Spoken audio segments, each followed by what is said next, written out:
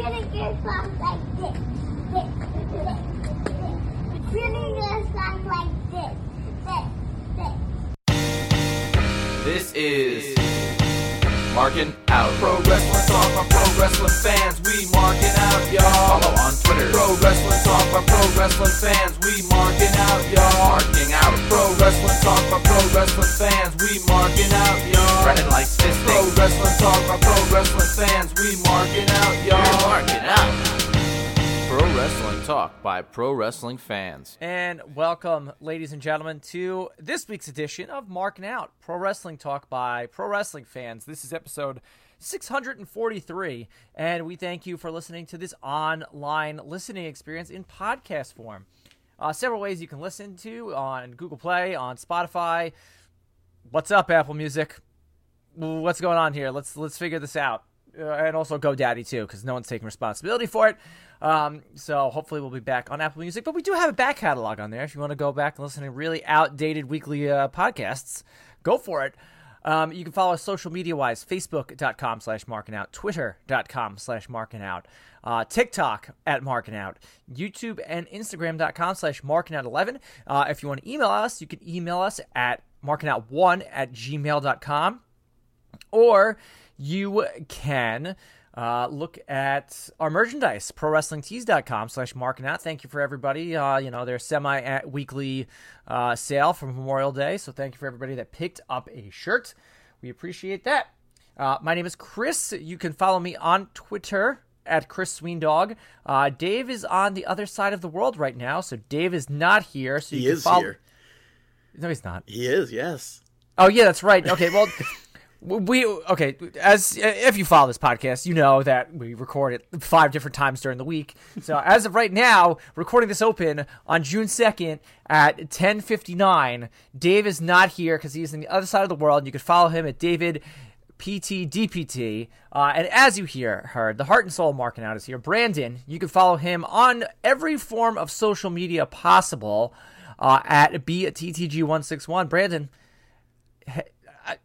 I'm kind of confused because usually I don't start shows with you. But so, Brandon, how's it going? It's going awesome as always. How about yourself? Hey, howdy. Hey, no, sorry. Bleep that. Wonderful. 2 minutes. Yeah. I'm just confused because I'm not used to doing the open of the show with you. It's like, Brandon, hey, howdy, hey. So, yeah, it's great. So, how's your week been? It was good. I was craving Chinese food for a while now, so I went and got some lo mein. I had to get that. I went to Cheesecake Factory for what seemed like for the first time in a few weeks, I guess at that point. But I went, I guess on the way to the Cheesecake Factory, I saw some of the Jones Beach Air Show. Okay, that was, Friday? That Saturday. Was Sunday. Okay, I know it was Saturday and Sunday because my in-laws went on Saturday. Yeah. So I thought that was cool to see. And then Monday I went and grilled burgers and made some potato salad. Nice. Do you do like potato salad with like mayonnaise? Or you do like German style potato salad? Yeah, it's like mayo. Is it. German potato salad, they don't have mayo?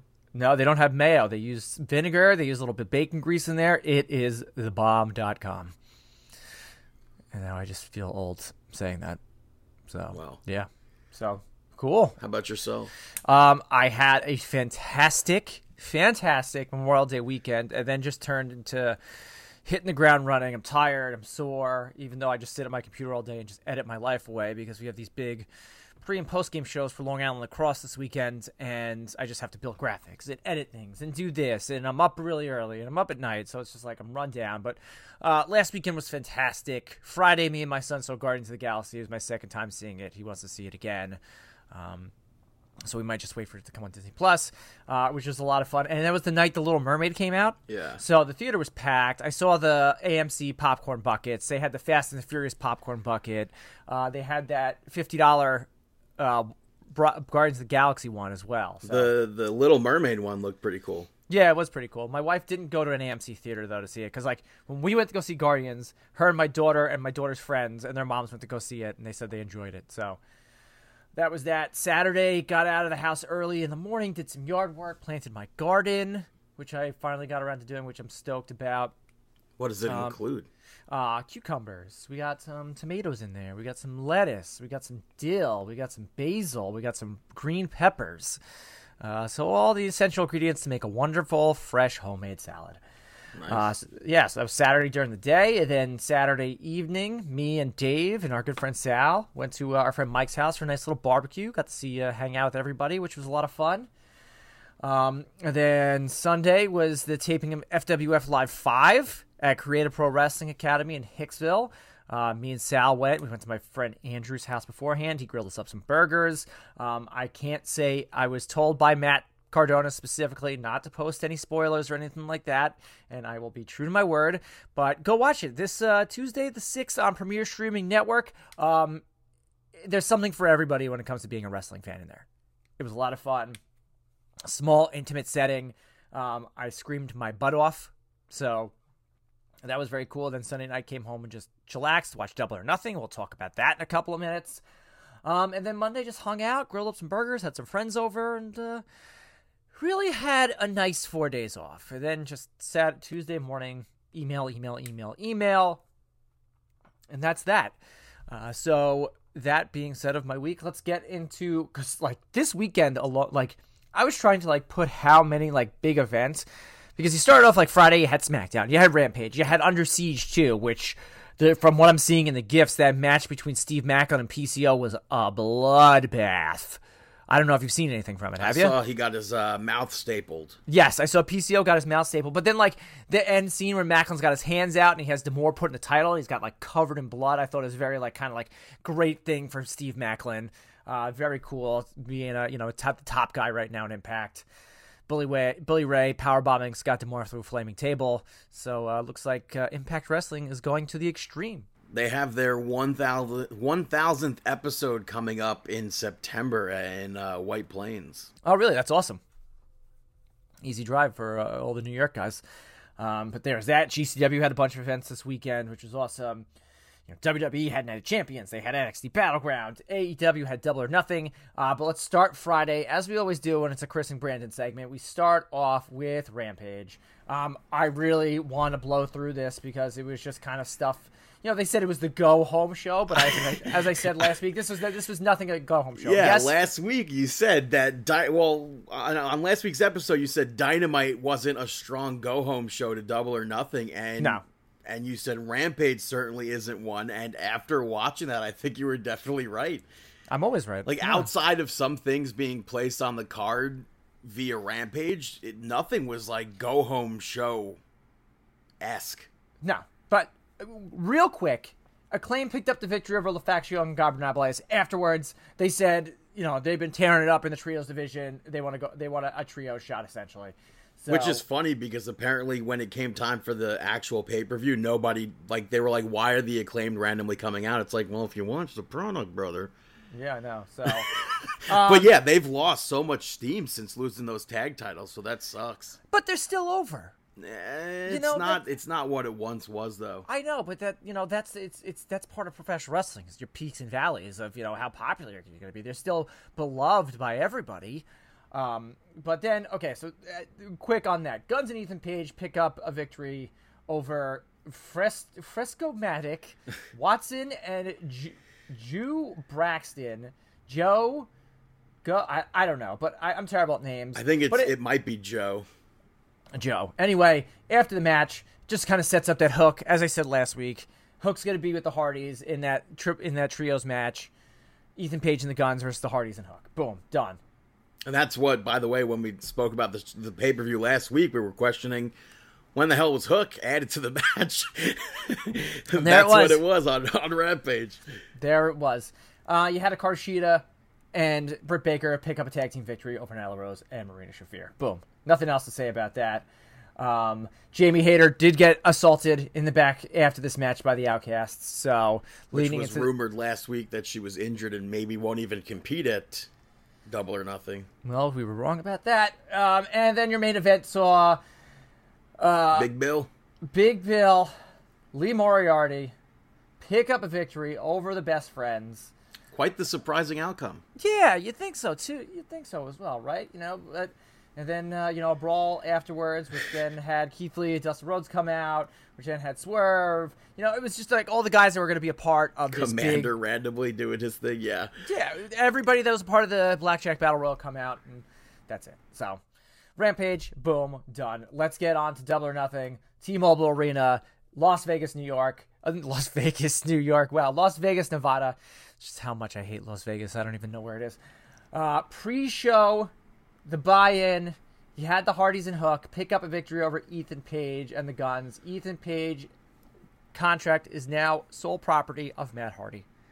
So, did you watch this match? I did. I watched the whole pay-per-view. People were talking about that Jeff Hardy spot I saw on Twitter where they were like, "Oh, he botched, blah blah blah." I'm like, he was selling. Yeah, I understand he was selling that ankle injury. I don't think it looked like a botch. The whisper in the wind part of the move I thought was like a bit like dangerous to do that, but I understood that he was selling his ankle the whole time.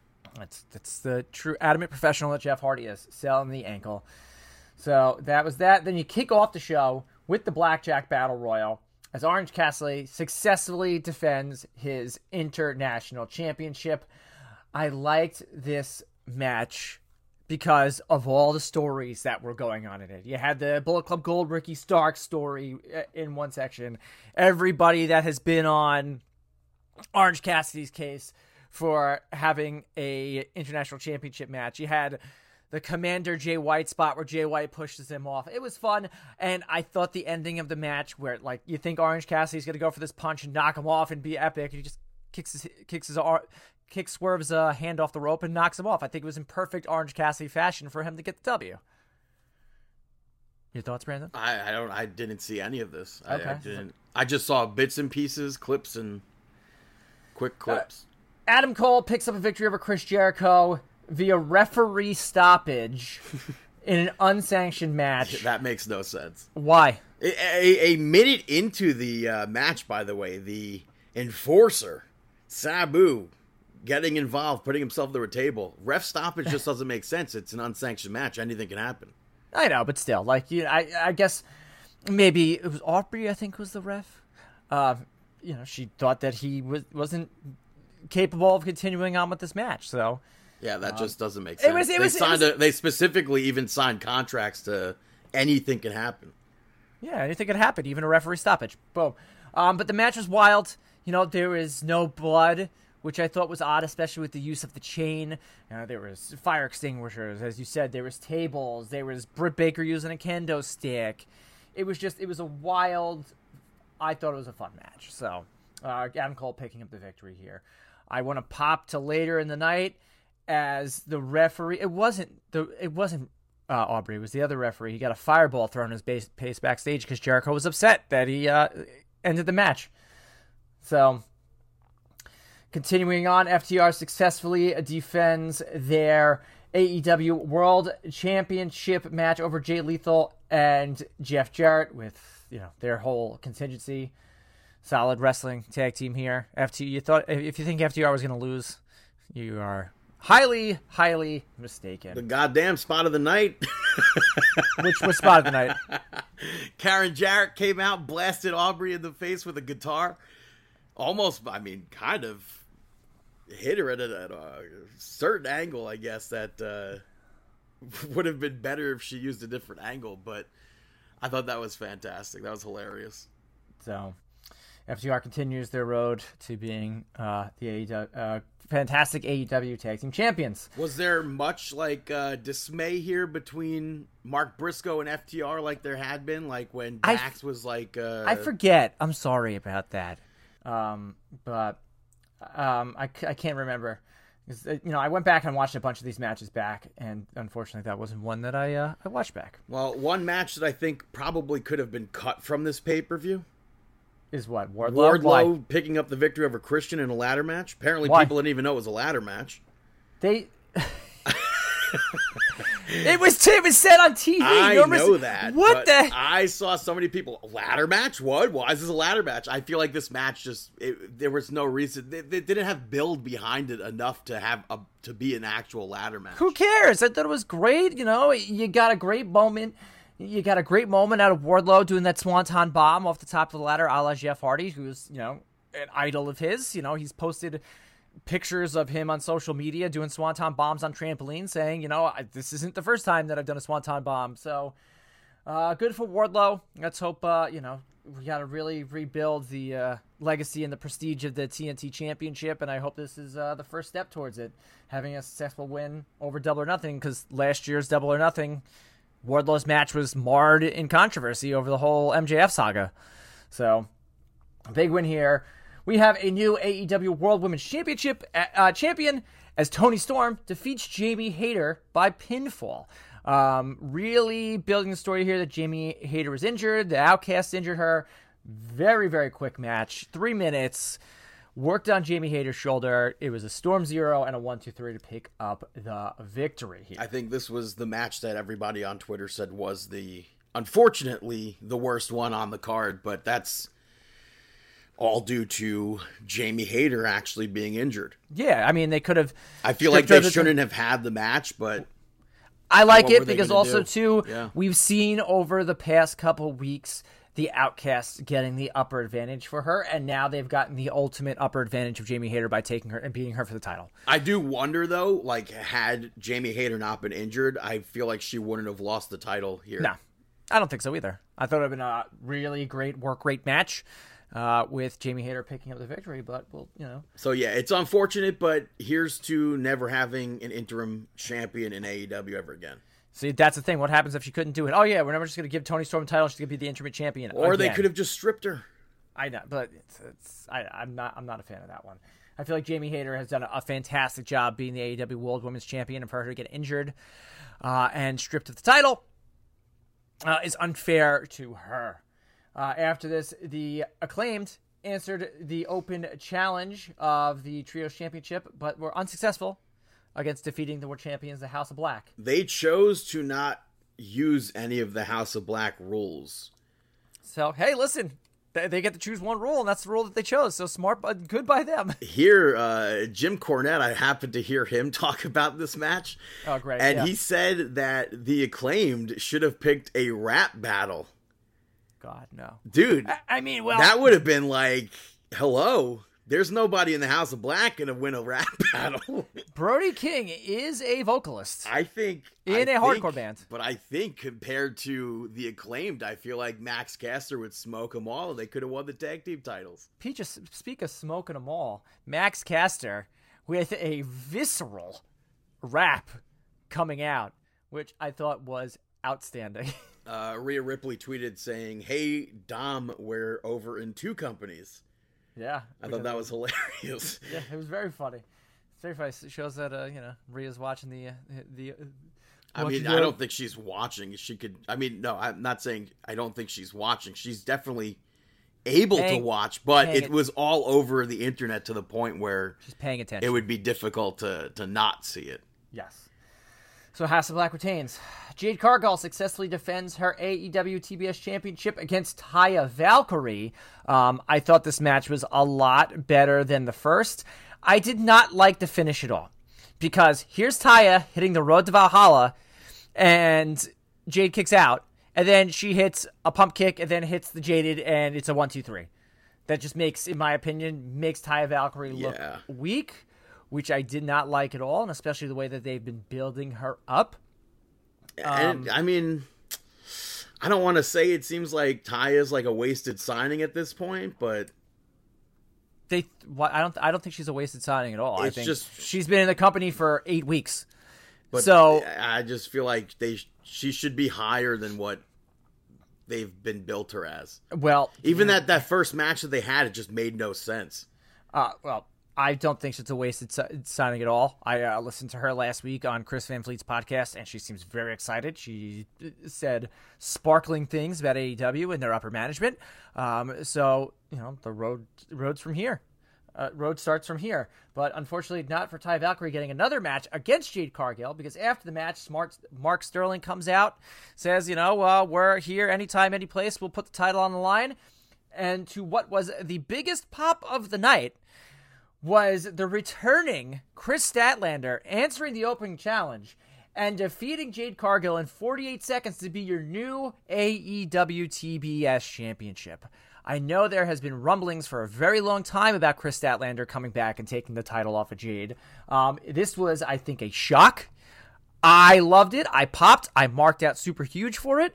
Congratulations to Chris Statlander, somebody that I remember seeing in the Create Pro dojo wrestling academy at all those student shows that they used to have back in the day, to seeing where she comes now. I'm very stoked, and I know everybody else is very stoked. I know there's some people that are like, you just ruined Jade Cargill, she could never get back that undefeated streak, blah blah blah. Let me blah, tell blah. you something. She wasn't already undefeated, so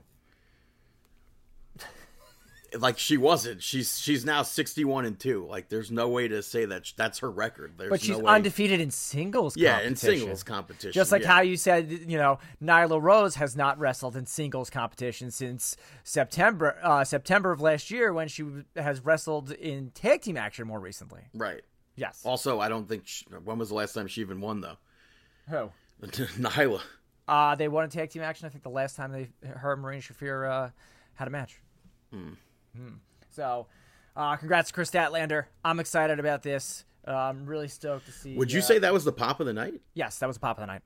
I heard this 110%. crowd was. Yeah, it was kind of mid.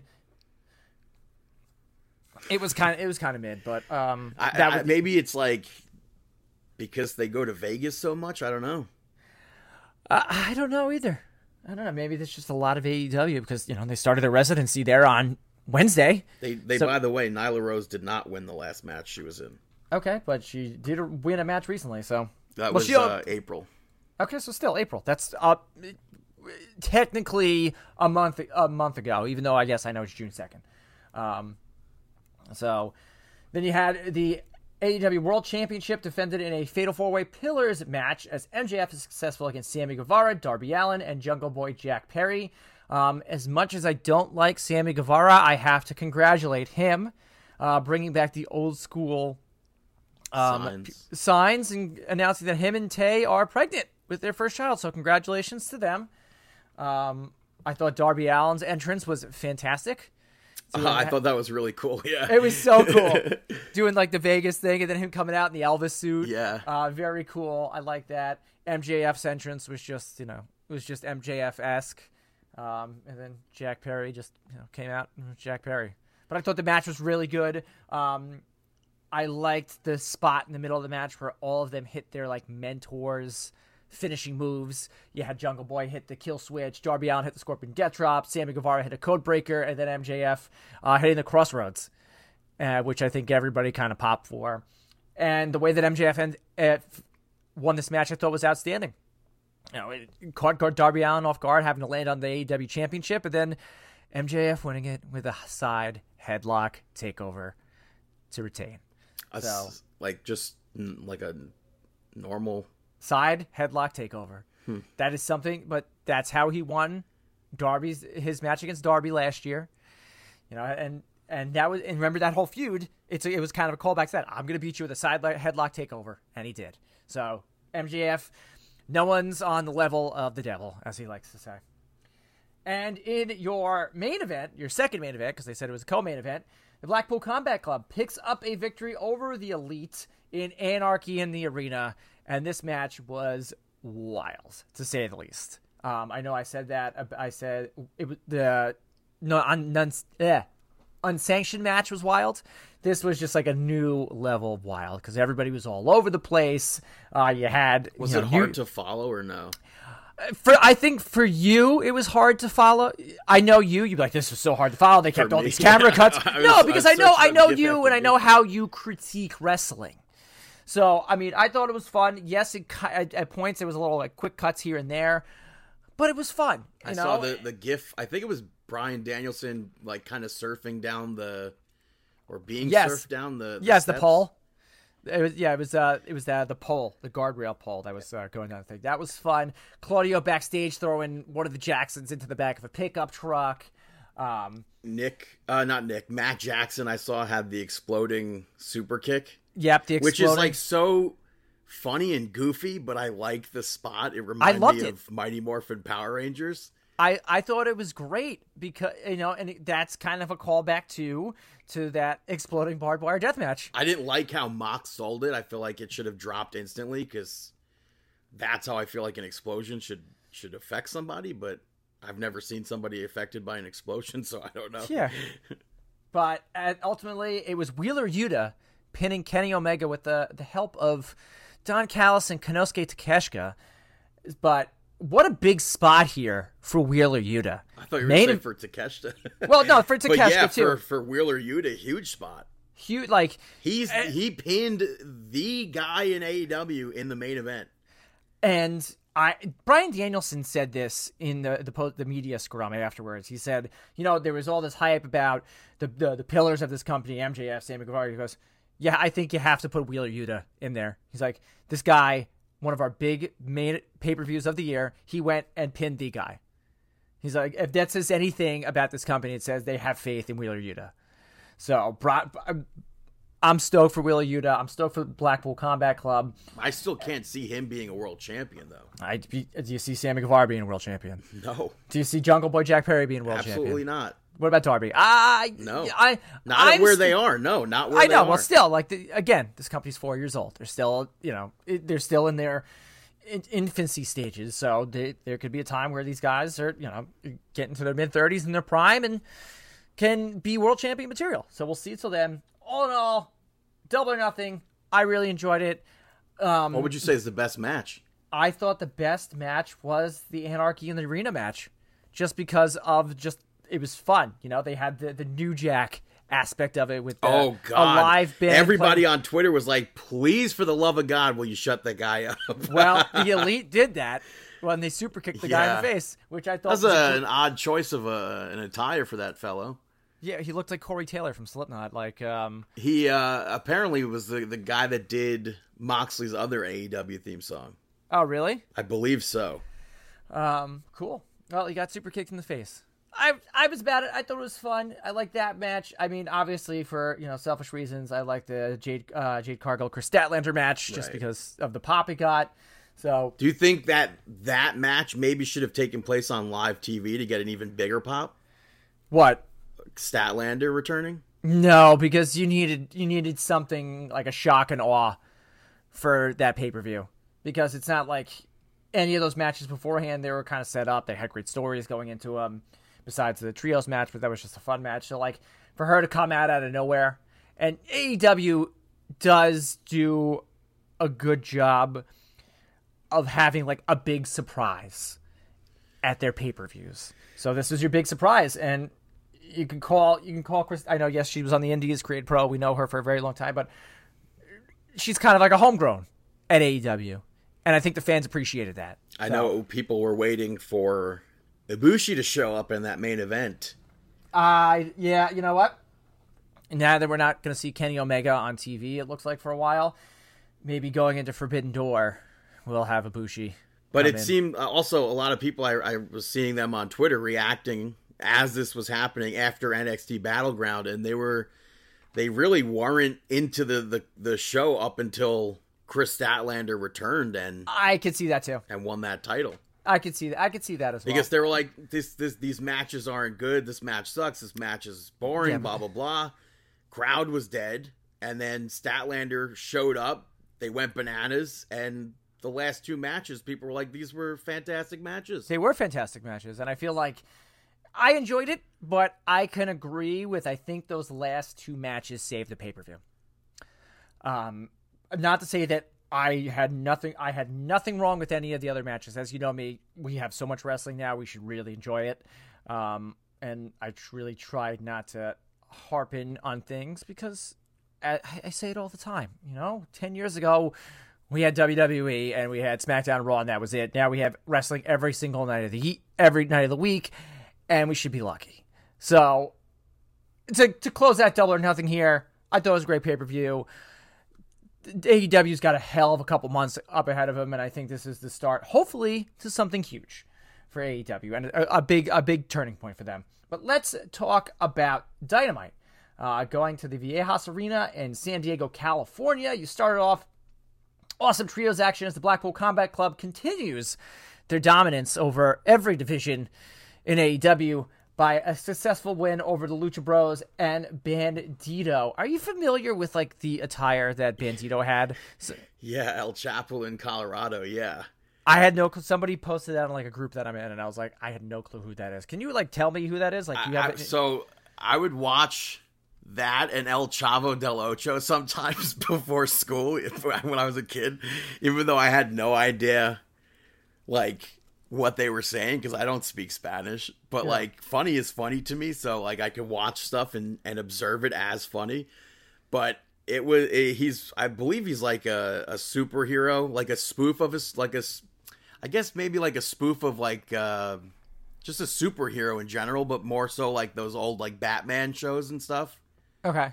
I believe so, and he's like a huge, very, very popular character. It was the same actor who played him and El Chavo, and those two are like held in such high regards in Mexico. Yeah. So cool. But yeah, awesome match. Blackpool Combat Club avenges their loss last week to Lucha Bros by beating them in trios action, and who gets the pinfall again? Wheeler Yuta. And I like the fact that after the match, Claudio picks him up on his shoulders. They do a tight shot of Wheeler standing there, with the fist to his chin.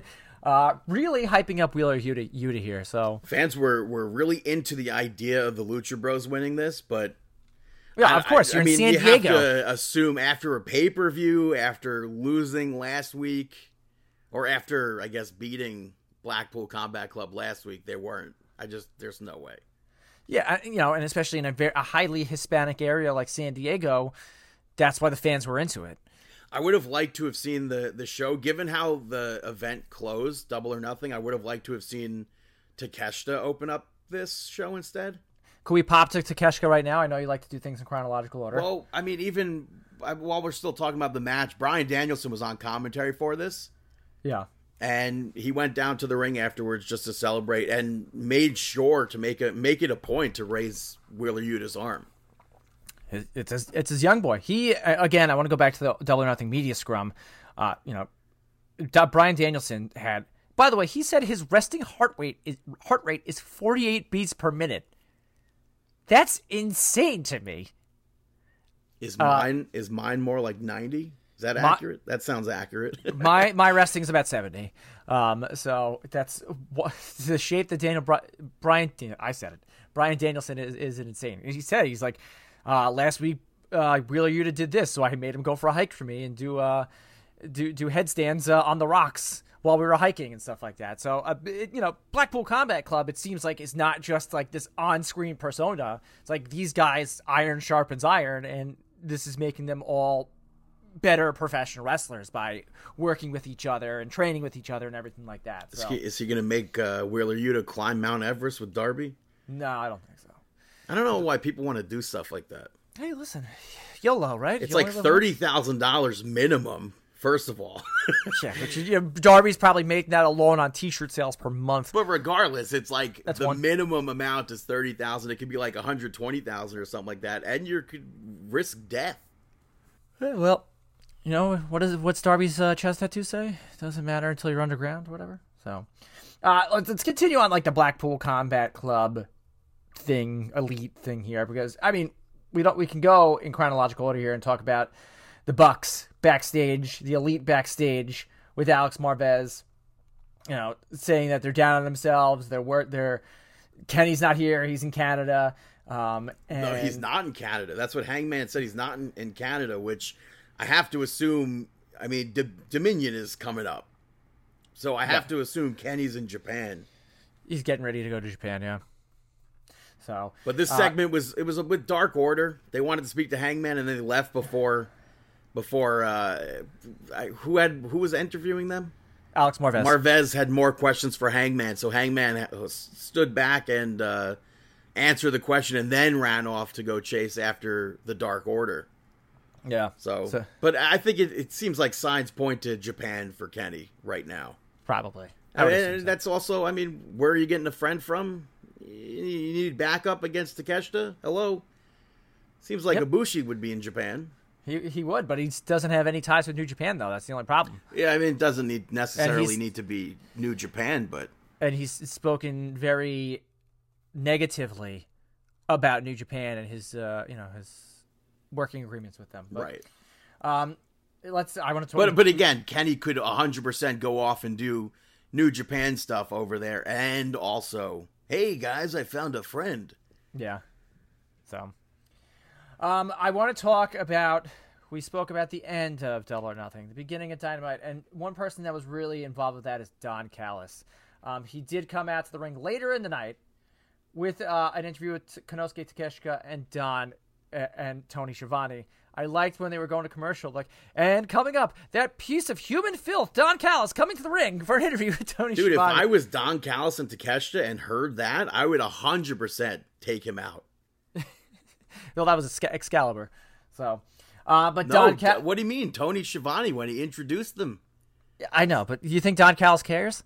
He's like, I know people hate I think me. Don Callis would. He would take a pen or something to Tony. I would. You don't take a pen to Tony Schiavone's head. Anyway, but he's talking. Don Callis is talking about how I lost a nephew. He lost a nephew, but I gained a son. He said, Takeshita is a diamond in the rough. He's gonna be better than Kenny Omega, and essentially he says he destroyed his family and he's gonna build a new one. So, do you think now Don Callis is slowly but surely going to build a stable out of guys in AEW or guys coming into AEW? I don't know about that. Well, because we don't know if they're associated with Blackpool Combat Club. So. It seems like they're not, because I feel like on commentary, Bryan Daniels is like, yeah, I don't know what they were doing there. So in the long run, maybe there still is some sort of association that I had thought with, what is it, United Palace? What are their names? United Empire. Empire? Yeah, they just signed. Maybe once Mark Davis comes back, you put Aussie Open in there. But that freaking heat for Don Callis and Takeshita, they went from loving, he loves Cinnabon, it's so cute, to absolutely hating. Yeah. I didn't know how fantastic. He's and such he a sounded louder reaction for Don Callis and Takeshita right now than MJF is getting. Yeah. And it's, I think, on the level of Dominic Mysterio, and I think that's incredible. Dom Heat and Don Heat. Yeah. There it is. We got to pop back now because there's another in-ring interview with Tony Schiavone with Bullet Club Gold, Juice Robinson and Jay White. Hyping up that they eliminated Ricky Starks from the. Starks took both of them out, right? He said he feels on top of the world right now after he eliminated me and Juice. Oh, he did. I'm sorry, I got that mixed up. Ricky Starks eliminated both of them, but it looks like they're gonna set their sights on FTR and the tag team titles. Yeah, which I think FTR came out and saved Ricky Starks out there, which to me it didn't make sense. I didn't like this promo from Bullet Club Gold. Well, it's just saying like, hey, guess what? We're done with Ricky Starks, and now we're gonna set our sights on the tag titles. But yeah, so Jay ended up saying that FTR. They wants to join Bullet Club Gold. Yeah. And they ended up brawling after a cheap shot from Juice, and Bullet Club Gold came out on top, and Ricky Starks made the save and challenged Jay to a match next week. So that match gets set up. But I don't know. We still, as far as I'm understanding, Jay White can't compete at Forbidden Door. Yeah, for that. So I don't know if that's going to actually come into play or whatever, but David Finley's still trashing this group. This isn't a real group, so I mean, it seems like they have to be building towards something, but I don't know. Maybe it's legit. I don't know. We'll see. Anyway, huge Tony Khan with another big announcement involving AEW Collision. This time saying that AEW Collision will feature CM Punk. So the first show at the United Center, June 17th, will feature, as we all expected, CM Punk. Some cheers. I see a booze though. I think it was like 60% cheers, 40% booze. I would put it the number higher up for the booze. You think it was 50-50? No, I think it was like 80-30 or something like that. I don't think 80-30. 110%? I was never so smart in math, but 80-20? No, there was 100% more booze, even if in the live crowd footage, they were not happy that CM Punk was announced. You know what? And I'm excited. How could you be excited?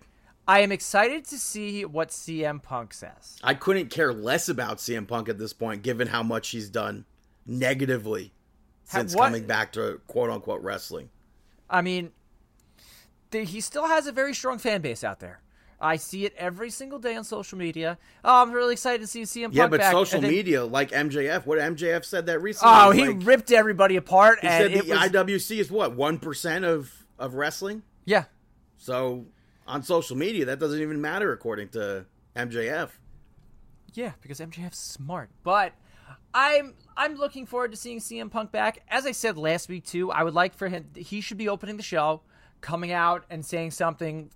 Saying something lines like, "Hey, last time you said me, I didn't really say a lot of nice things. But me being injured and me being my time away from the wrestling, maybe refocus. Blah blah blah blah blah. I'm here to help AEW and put the best product on the map." I think We'll with see. the reaction that announcement got, I feel like he has to come in as a heel. I mean, but he's probably going to get aligned with FTR, as we know they're very close friends. So he'll probably come in as big. Maybe that's why Dax has been acting the way he's been acting recently. What do you mean? How has he been acting? Where he was like condescending towards Mark Briscoe the other week. I'm not too sure, but CM Punk's going to be featured on Collision. We've known this for a very long time. June 17th, I will unfortunately not be able to watch it unless I'm not at a Disney-themed park that day. So I'll take a look at it. I know there'll be a lot of, the 1%. They have the TBS app, by the way, or TNT app. I have Hulu. No, I meant like if you wanted to watch it live. I have Hulu in the Live. park. Oh, okay. Yeah, that's how I get my basic television is through Hulu Live. Even though it seems like I don't know if you read this article, Verizon is like, hey, yeah, I saw that in the tweet. Somebody wrote like, well, it just seems like cable.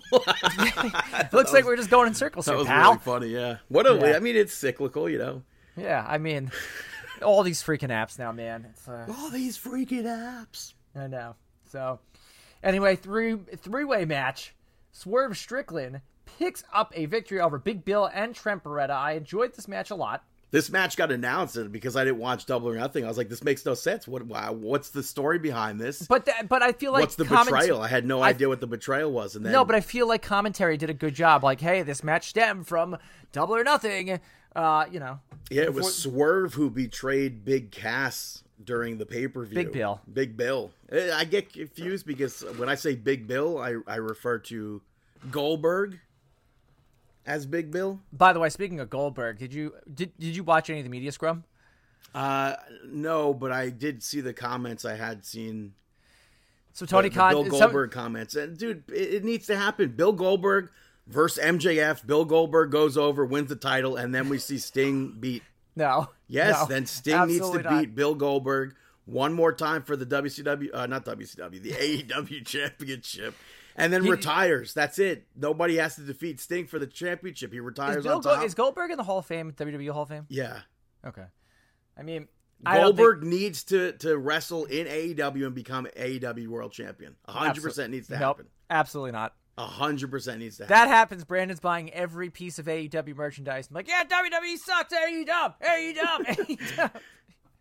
It's not happening. If Tony Khan wanted to, I don't know if he wanted to maybe. Nah, forget it. No, say it. I was going to say if he wanted to maybe send me to a Taylor Swift concert. Yeah, no. I would By the way, turn my how back mad on were you? WWE. By the way, that was a highlight of my Saturday when Dave was sending you pictures of.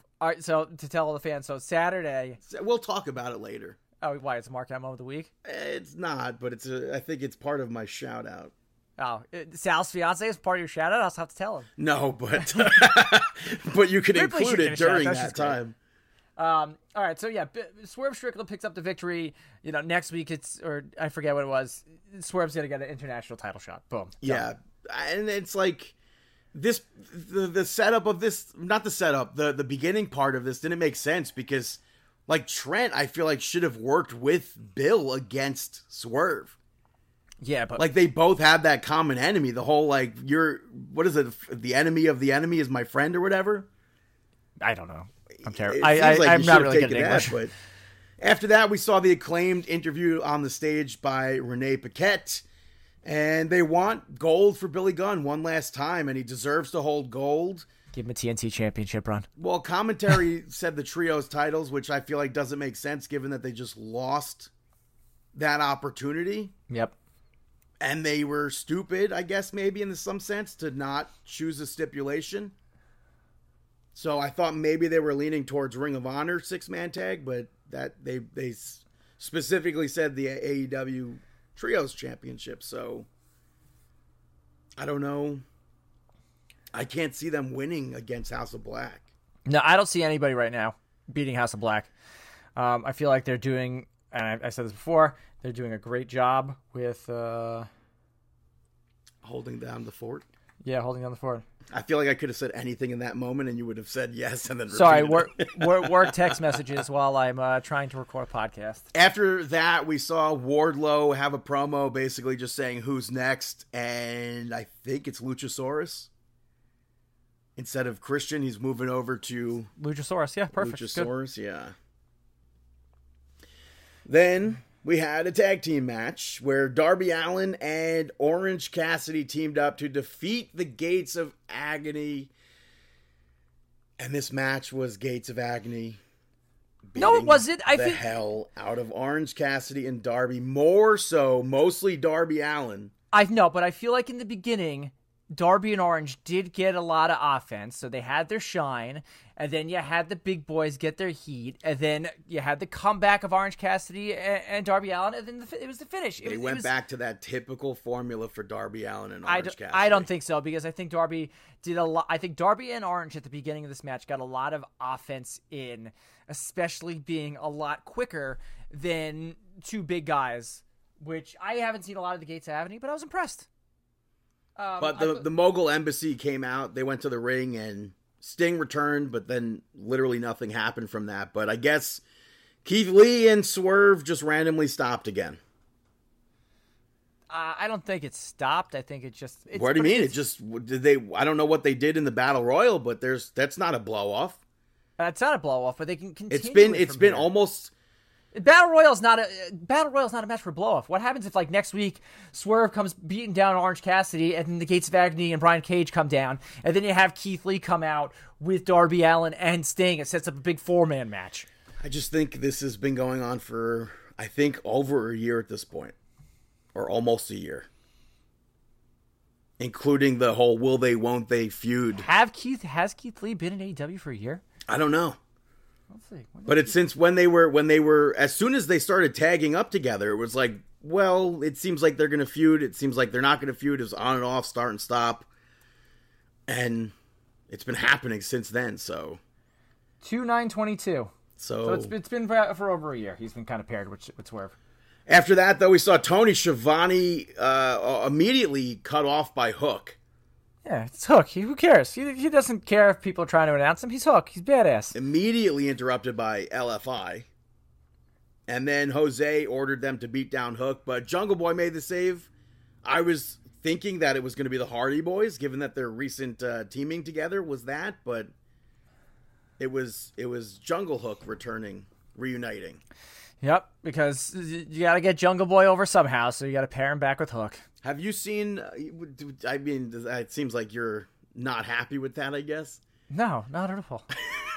I liked it with the Hardys, and, you know, Hook's had this FTW title, which has now become more of a prop than it has been defended. Like, when it first came out, it was hot, and now it's, you know, it's fallen by the wayside because Hook wasn't on TV for a while, and then they started doing things with the Hardys and making him some ancillary character.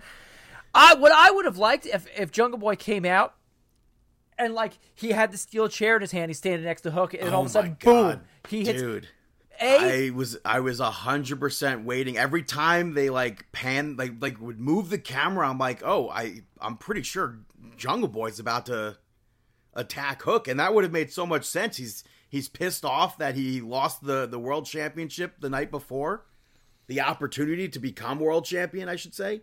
Yes. And he's pissed off. He needs an edge or something, and then boom, knocks Hook, one of the most, I guess at this point loved. It's been cooled, but he's at very one point he's he was very one of the loved. most over people in the company. So not in the company, in professional wrestling.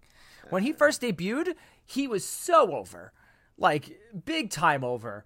But he's cooled off. But again, like Hook's one of those like beloved AEW guys, and I feel like that would have been a smart thing for Jungle Boy. He could have came out like, yeah, you're another one of those guys that trains a creative pro, and I don't like you. Which again, could always happen down the line because it's going to lead to a tag team match. Yeah, and I feel like they need to. I feel like Jungle Boy is a babyface, and yes, everybody I feel like he was kind of being. I want to go back to Double or Nothing. He was like kind of being a little pretentious when he was walking out to the ring because he's walking out. He didn't want to be there. He was like doing the wave. Everyone's doing the wave. He's like, yeah. Okay, let me do the wave too. Oh yeah, cool. All right, whatever. So I saw somebody tweet out saying that they wished, because that song, his theme song's in Fight Forever. They said that they wish that there was a mode where you could just turn it on to be Taz singing the theme song. I thought that'd be so funny.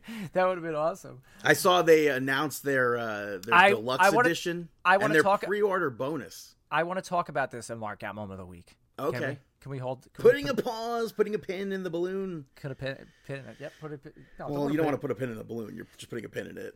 No. After that, we saw the Outcasts interviewed backstage, which was set up for a house show for a match that we won't ever see. Well, but you'll if you have Tony Storm on Dynamite next week, you'll be like, and Tony Storm defended this title. I think they have 2 house shows this weekend, and she's like, Tony Storm this weekend, it defended the title not only once but twice, in Mississippi and also Huntsville, Alabama, Wisconsin. No, but it's Toledo, Mississippi, and Huntsville, Alabama. But to their credit, is they're getting all these stars, reps that hate to make the comparison here, but like the WWE guys and the WWE schedule, you're wrestling 4, maybe 5 times a week. AEW guys, they wrestle once a week if they're not doing independence. So this is a good thing for especially all those younger talents to bone up on all their skills and stuff like that. Especially if you get to face Tony Storm. Yeah, 100%. So, they'll probably, I would assume, do a package next week if Tony Storm's on Dynamite. Oh, yeah, this weekend, Tony Storm, defended. I was just saying this, but I cut myself off. Not once, but twice at our House Rule shows. And if you, maybe then hype up any more House Rule shows, and there's none coming up. So I'll just put a sock in my mouth on that. So let's continue on, though. I feel like Tony Storm as a heel is great. Again, going back to the media scrum, she had this piss and vinegar attitude coming off of that. And I feel like she doesn't even need the Outcasts. She doesn't. Like, the Outcasts are now like an ancillary characters to her. They're like her heaters. But not Saraya, as we saw her in the main event. And let's continue on with the show, though, as Chris Statlander successfully defended her TBS championship for the first time against Nyla Rose. Commentary, I think, again, did a great job. I know, Brandon, that's so goofy. It's so goofy. What? They said that it's only taking place because of something that happened 3 years ago. No, they didn't say that. They said, and now Chris Statlander successfully defends her AEW championship for the first time, as Nyla Rose successfully defended her women's championship for the first time against Chris Statlander. So I like that. I liked the fact that, Chris Statlander, and we said this in text conversation yesterday, she has this more than a woman moniker now. She's jacked. I think she's no longer an alien. No, she's not. She's got like alien aspect to her, but she's not like a shoot alien from the Andromeda Galaxy. Alien. She's from Long Island, New York now. Which, by the way, NASA just did a whole thing. There's no longer UFOs. I forget what they changed it to, but. Yeah, why? Because it's not politically correct? No, I think it's just because it's not unidentified flying objects. It's something else now. I don't know what. I forget what they changed it to, though. There'll always be UFOs to me. But I like Chris Statlander. She's more the woman, and she couldn't, she's trying to pick up her for Nyla Rose for a body slam a couple times, couldn't get her up, and then when she finally hit the Blue Thunder Bomb on her, everybody popped for it. To me, though, stuff like that, to me, makes her look weak. She just beat Jade Cargill, who went 60-0, undefeated in singles competition. But Jade also, too, had a 15-minute match before that. But regardless of that, I feel like Chris Statlander should have been booked a lot stronger than she was in this. I was hoping for her to look like that dominant champion, but she got beat down the whole match like she was Orange Cassidy or Darby Allin. I don't think and then she had that quick comeback at the end. Also, this is her first match in over a year. That, to me, that's still, I want to see her be dominant. I think Taz did a very good job of saying, he's like, hey, he's like, you could do as much as you want on the treadmill, you could do as much as you want on the assault bike. Nothing is similar than wrestling in a real ring. And Chris Statlander hasn't done that in over a year. So you got to get those cobwebs out. Yes, I know she mentioned that she's been training and the stuff that she's been doing has been unreal to, what people are seeing her do. But I thought it was great. I like the fact that she hit that beautiful 450 splash to get the win. I know. And I mentioned now we can see her start getting better and better next week. Yeah, every week. Now it doesn't make sense. Taya Valkyrie was watching this. Yeah. What is she watching? She lost. You blew it. But she lost, and she's upset that Statlander got the win because Jade Cargill beat her down. Do you think Statlander's going to have a shorter thing, and then Taya's going to turn heel or something? I think Taya has already kind of turned heel. Like, did you see the slick back hair? So I think that going forward, this is going to be her first feud is going to be with Taya. And because, the reports of all the news sites, news with a Z. Wait, that's what they're actually saying? No, but the news sites are saying that Jade's taking some time off and she's going to come back and she's going to have a kind of a different character to her. By the way, I thought it was really cool that she got to do the entrance that she did with her step team.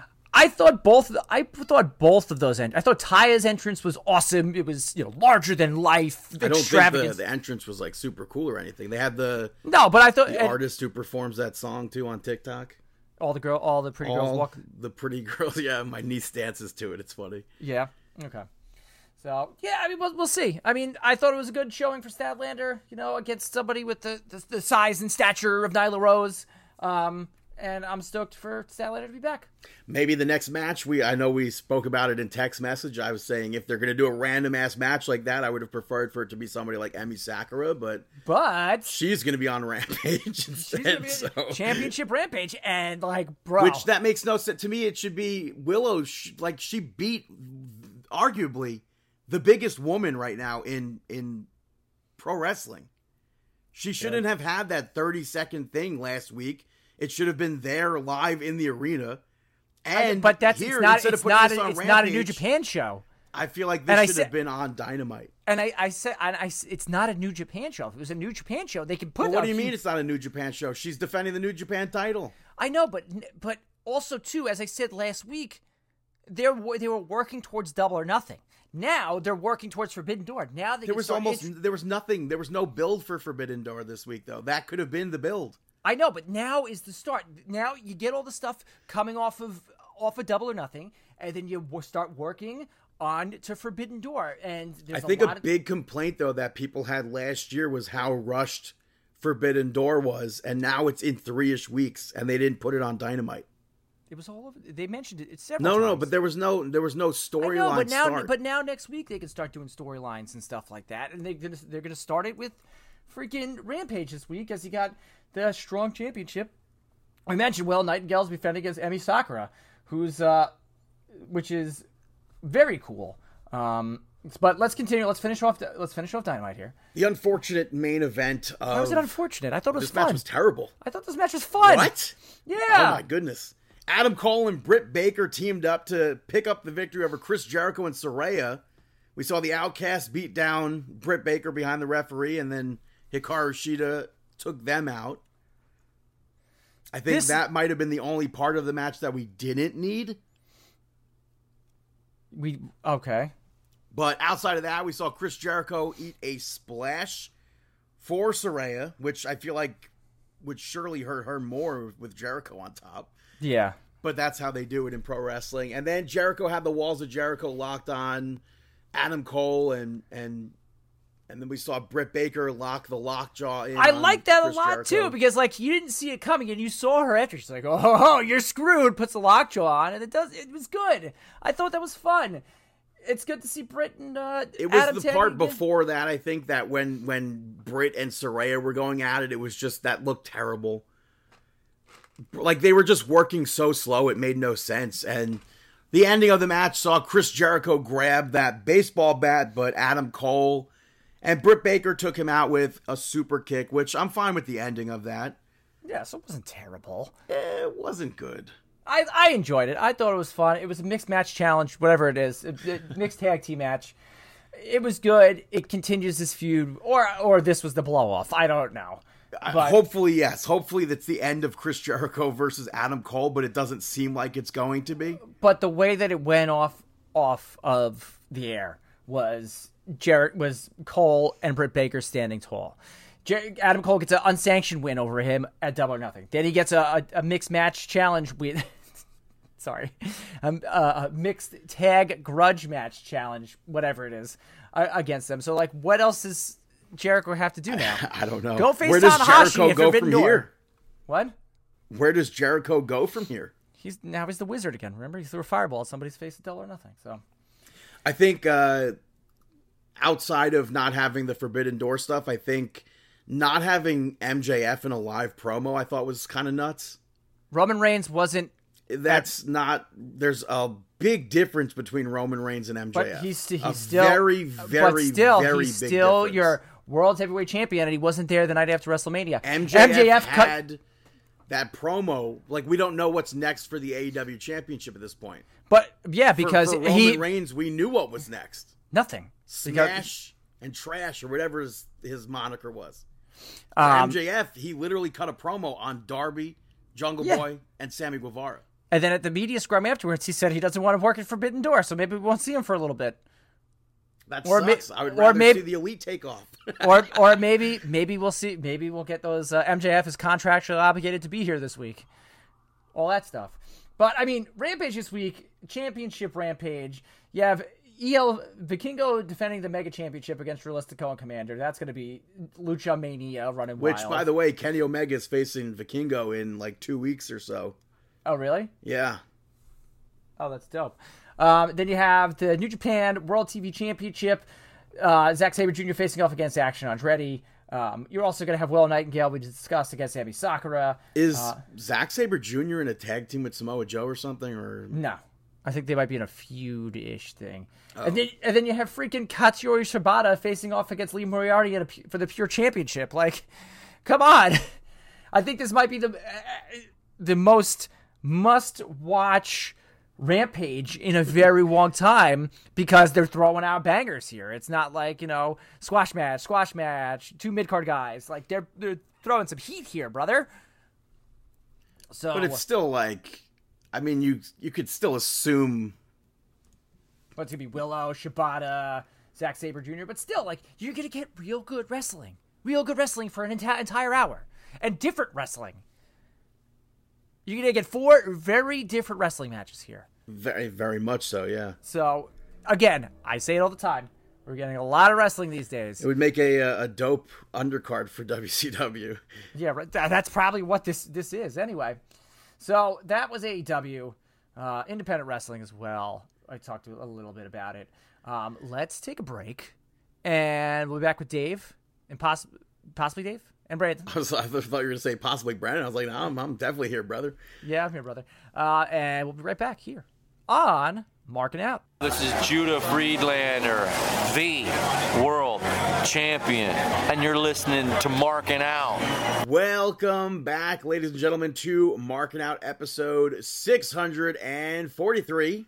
We lied last week because Dave is here. Dave, how are you? Doing great. How about you?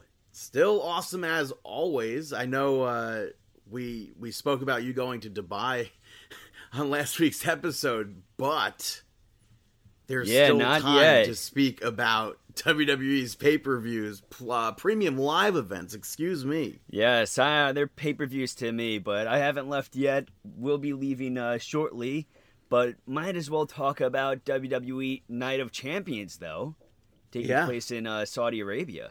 Yeah, Triple H opened up the show in a video package. I thought that was a nice, well-done video package. Totally agreed.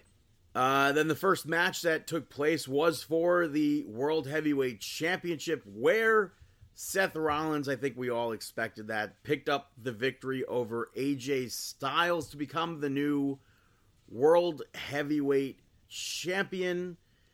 And apparently that championship is not part of the other lineage.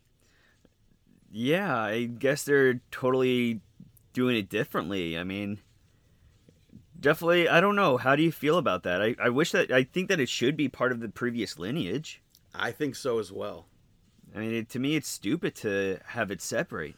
I definitely think it should have been part of the other lineage history because that history dates back.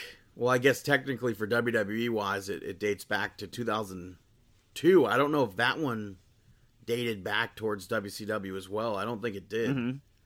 But they finally explained what the title meant.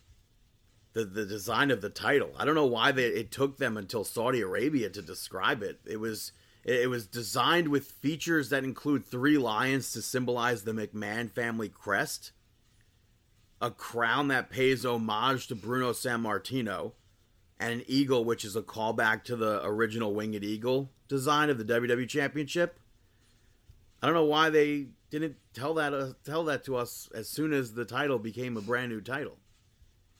Yeah, I agree with you. I thought that hearing that story about what the championship means, I thought that was pretty cool. I thought that was really interesting to hear what each aspect of that championship was and why it was there. And it was weird also because they didn't mention like big gold or anything, and it's clearly designed after that.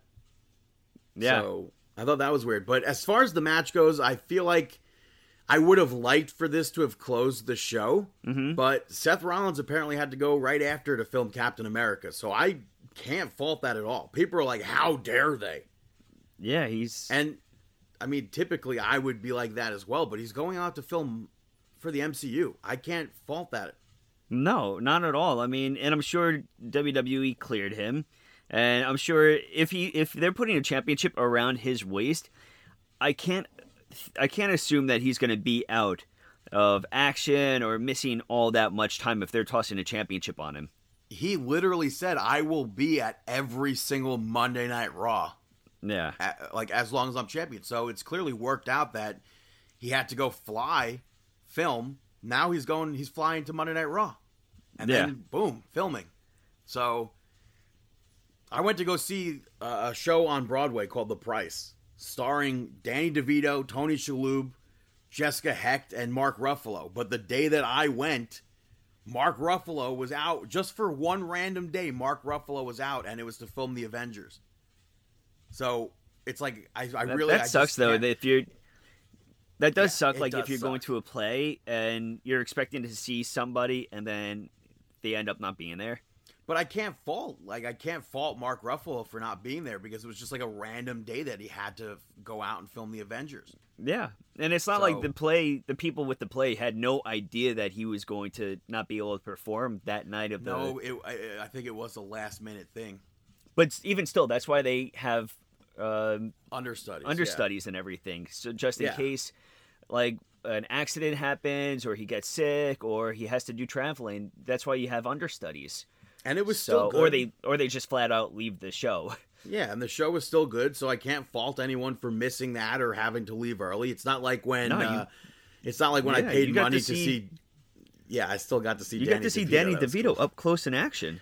But it's not like when I paid money to see Jeremy Piven on Broadway, and then like the week before, like it might have been like the actual week before, or like 3 days before, he announced like, "Oh, I'm not going to be in the show anymore." And it was like before the show even started. Oh. It's like, are you kidding me, bro? But whatever, that's fine. Yeah. But it was a super hot crowd for this match, and I think both of them absolutely delivered. I thought it was great. Yeah, this match was just awesome. It was I feel like out of everybody that's on the card, this was the best match to open with. Yeah, I think this even if Seth Rollins didn't have to leave, I think that this was still the match to open with. And also the ending, so yeah.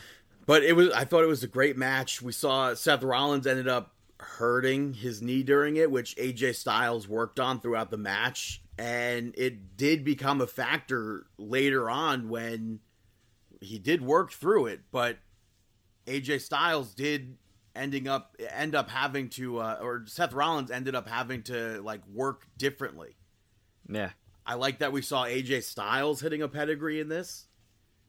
I thought that was cool, but Seth Rollins, with his bad knee and all, went up and hit that stomp and and I thought that was a great ending. Yeah, I And totally then agree. Triple H presented him with the title afterwards. Yeah. After that, I assume because Seth was leaving, Becky was leaving. We saw Trish Stratus pick up the victory over Becky Lynch. I didn't put that together. That's what I assume was the deal. I mean, makes sense if it was, you know. Yeah, but a big pop for Trish Stratus's gear was a take on one of her older heel gears. I think it was a heel gear, so I thought that was cool. But this was another good match. Yeah, I mean, this set, I believe, a record as well. It's Trish Stratus's first singles victory in 17 years. And I don't think anybody else has ever had that 17-year break between Really? a singles victory. I wonder, maybe, what was Bret Hart? Was maybe 15 years? I don't remember. When he won that U.S. don't know. I feel like championship, there was some when he won the U.S. title, there was some like insane year gap there. Huh. I don't know. I'm not too sure, but I liked this match. I thought that this match was really awesome. Becky Lynch with her Kill Bill gear. That I like. She always has like the Kill Bill gimmick. I've never seen the film, so I was gonna say I feel like I've seen her in that attire before, similar. not that exact attire, but yeah, similar. I did see Uma Thurman was apparently at the Eras tour. Oh, there you go. Yeah, But, you've been tracking everybody at the Eras tour. I mean, I have tracking the internet everybody. has been tracking it, and I've just seen it. You're just an interest of innocent mine, so I've bystander seen to it. who. You're just an innocent bystander to who appears. Yeah, like we spoke about Mark Ruffalo before. I didn't go out there and like know that Paul Rudd was at the Eras tour. I just happened to see Paul Rudd was trending, and I clicked on Paul Rudd, and it says Paul Rudd's at the Eras tour. I don't know. My Brandon thing is, wasn't. I think it's cool that Mike Myers was there. That's just so random. Ben Stiller. Yeah. Are they Swift fans, or are they going because it's like the hot thing for celebrities to go do for free? I'm saying yes. It's a Chef Ramsay was there. I mean, I know Mariska Haggerty. She's like an actual Swift fan, so obviously she was showing up. Yeah. Well, talking about But, showing up, I mean, in this I was match, going to say, in this match, somebody they kind of like. I saw people split on this spot. I thought it was a good spot when Becky Lynch caught Trish Stratus on the top rope and she walked her down into the Boston Crab. yeah, I thought that was a really cool spot. Yeah. And people were like, "Oh, she didn't even like put the Boston Crab on." yeah. I think like- that was fine. Yeah, I thought it was cool. I have no issues with And that. then unexpectedly at the ending, Zoe Stark showed up, hit her the Z360 on Becky Lynch behind the referee's back, and that led to the end of the match. And Zoe Stark, I think, has been missing something. And now with the pairing with Trish Stratus, I think that's huge. Yeah, I think that'll get people to care. yeah. So- I agree with you. I think that Zoe Stark paired with Trish Stratus is definitely different, but it makes sense, and I think I think it's great. I think it's really a good idea. Next up, you had Gunther pick up the victory over Mustafa Ali. I mean, Mustafa Ali coming out traditional attire. Yeah. And just really, crowd loved Ali. And it wasn't a one-sided match. Yeah, I mean, Mustafa Ali rocked Gunther with that top rope sit-down powerbomb. Every like comeback that Mustafa Ali had in this match, the fans went like crazier and crazier. Yeah. So it was really cool to see the fans like go absolutely bonkers for Mustafa Ali, especially when that one like false finish happened, and they were like, I mean, like I'm sitting there, no way in heck is he winning. But when the fans thought he was winning, I just thought that was so cool. I agree. I think that it was an awesome match for the both of them, and it shows that Gunther can go with anybody too. Like Gunther is reminding me of Brock Lesnar in the fact that I prefer seeing Brock Lesnar take on the people such as Mustafa Ali, the people that he can Daniel Bryan, the people that he can dominate. Because I feel like Brock Lesnar shines the most when he's against those wrestlers and always puts on incredible matches. So I feel like Gunther is very similar to that aspect. And him versus Ali, it was awesome. I thought it was interesting, by the way, unrelated to that, when they were like, the commentary was hyping up. They were like, oh, we have so many stars out tonight. And when they would cut to the crowd, they would show WWE superstars in the crowd. Yeah. I thought that was interesting because, like, the Street Profits were there, Scarlett and Karrion Kross. I'm not sure who else, but I feel like I'm missing some people. But I thought that was a cool thing to do. Yeah. Because it reminded me of NXT takeovers. Yeah, I could see that. But we saw Asuka pick up the victory over Bianca Belair to break an incredible record reign for Bianca Belair's Raw Women's Championship. I think I saw some people saying that this match was like the aggressive match they needed, but I wanted this match to be way more aggressive. Mm-hmm. I would have liked to have seen Belair be so much more aggressive towards Asuka, because we had the back-to-back miss spots the past few weeks, and it didn't really like correlate to the beginning of this match for me. Yeah, I could agree with that. But Asuka in this match tried to use that mist, and Bianca Belair got out of the way, but in the end, I guess behind the referee's back, Asuka spit the mist onto her hand, and when she got lifted up for that KOD, Asuka rubbed it all over Bianca Belair's face, and that... Yeah, it cut it, not even like her face, but directly into her eyes, and yeah. I thought that was really creative. I mean, you didn't even see her wipe her, like, get the spit into her fingers, and I thought that was really a good spot. I like the fact that she did. I like the spot mentioned that it was wrapped, and that she might have gotten that from Great Muta. It was wrapped? Yeah, her hand. Asuka's hand was like wrapped up to protect her own hand, I guess. What do you mean? Like protecting her own hand from the poison mist. It was wrapped up so she could spit in it and then use it as a weapon. I gotcha. Yeah, I thought that was really a cool spot, and I like the fact that she tried to hit it earlier and missed with the mist. Literally missed?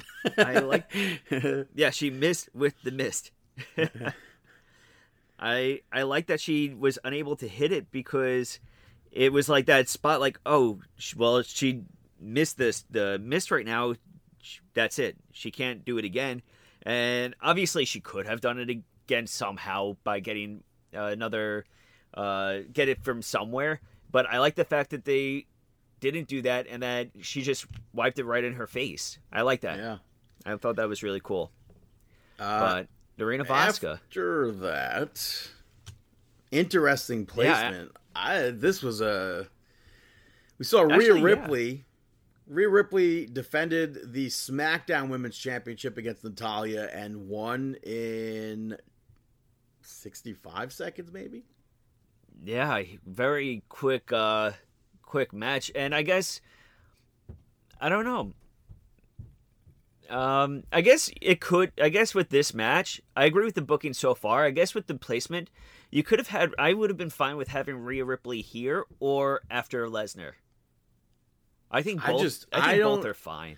I just didn't really understand this match. Like it was a random setup to begin with. When I realized that this match was even a match on the card last week, I'm like, huh, okay, because how it started, we saw Rhea Ripley dominating Dana Brooke. Then we saw Natalya walk very slowly to the ring and yell at Rhea Ripley about that. Yeah. So it's not like there was some huge setup behind this match, but then this match itself, they brawled outside the ring. I don't know if Dominic even interfered or anything. I don't remember him interfering. But it was under 2 minutes long. It was almost just over a minute long. So it's like I don't know why this was what it was. I mean, probably to save time into the next 2 matches. Maybe they But noticed. even still, like, even without like match time, I don't understand like how was Rhea Ripley so dominant over somebody like Natalya? That just didn't make sense to me. I'm okay with it. Natalya, to me, you know my take on Natalya, so I'm totally fine with this.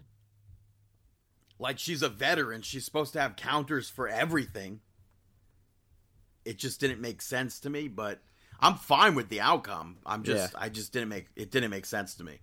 But after that, we saw Brock Lesnar pick up the victory over Cody Rhodes. They're now tied. Does that mean we're having a tiebreaker between the two? I don't know. But Cody Rhodes had a cast on his arm because it was quote-unquote broken, and he used it to gain the upper hand in the match. And once he figured that out, he pretty much manhandled Brock. Yeah, he was able to get the best of Brock Lesnar in this matchup. Right up until Brock locked that Kimura lock on and Cody passed out, which was a huge hot topic. Yeah. People were like, I'm a Brazilian Jiu-Jitsu black belt or whatever. There's no way you would pass out from a Kimura, from a broken arm. I mean, can you pass out from anything? Yeah. I think, right? I feel like you can pass out from anything. I mean, with enough exhaustion and stuff like that. Well, there was adrenaline running through his veins. I don't think you could pass out from it. What's the theme song? Adrenaline in my okay, soul. Nice. Something. Was that intentional? Cody Rhodes. No, that's what they said. That's funny. So I didn't think anything of it with the whole passing out thing. It was Cody passing out. He regained himself before the referee could call for the bell, and they went on and did more spots, but ultimately Brock Lesnar locked that Kimura in again and made him pass out. Yeah. But like you said with the whole Rhea Ripley and Natalya thing, I don't know if I would have booked this after that or what, because it was kind of like the same thing, just less of it.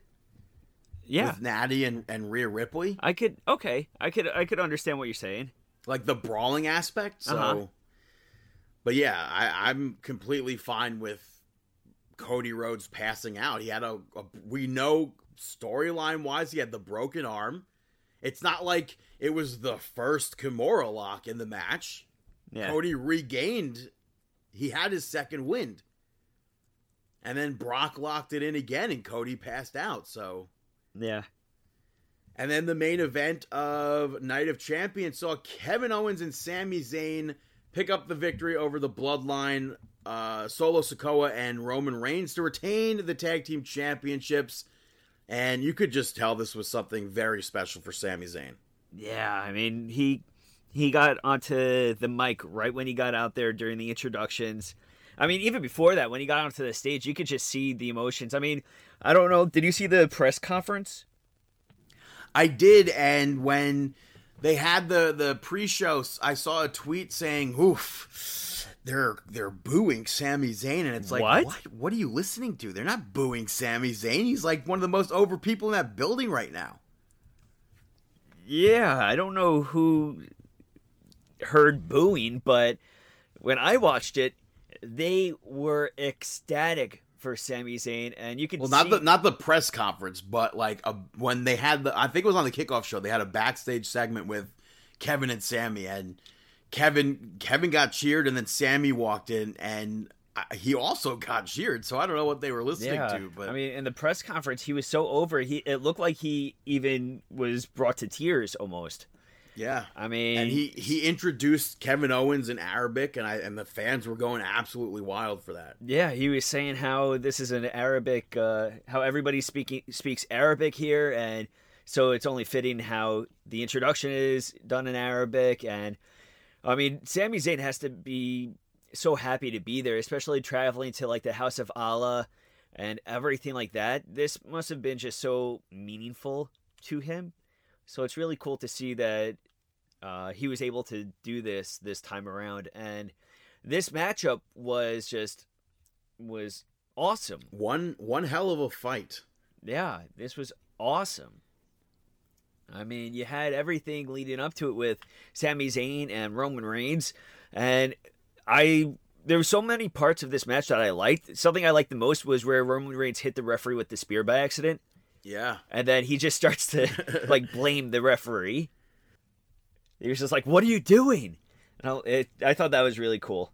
Yeah, and from there we saw Sammy hit the Superman punch, and then he went for the spear, but he got rocked with the Superman punch. And then Kevin Owens ended up spearing Roman Reigns after that. But the Usos showed up. We thought maybe the Usos weren't showing up, but the Usos showed up. I feel like I said this last week that the Usos would show up and maybe cost Roman the match, but they ended up attacking Kevin Owens and Sami Zayn and brawled for a bit, but when they went for another double super kick, they accidentally took out Solo Sikoa.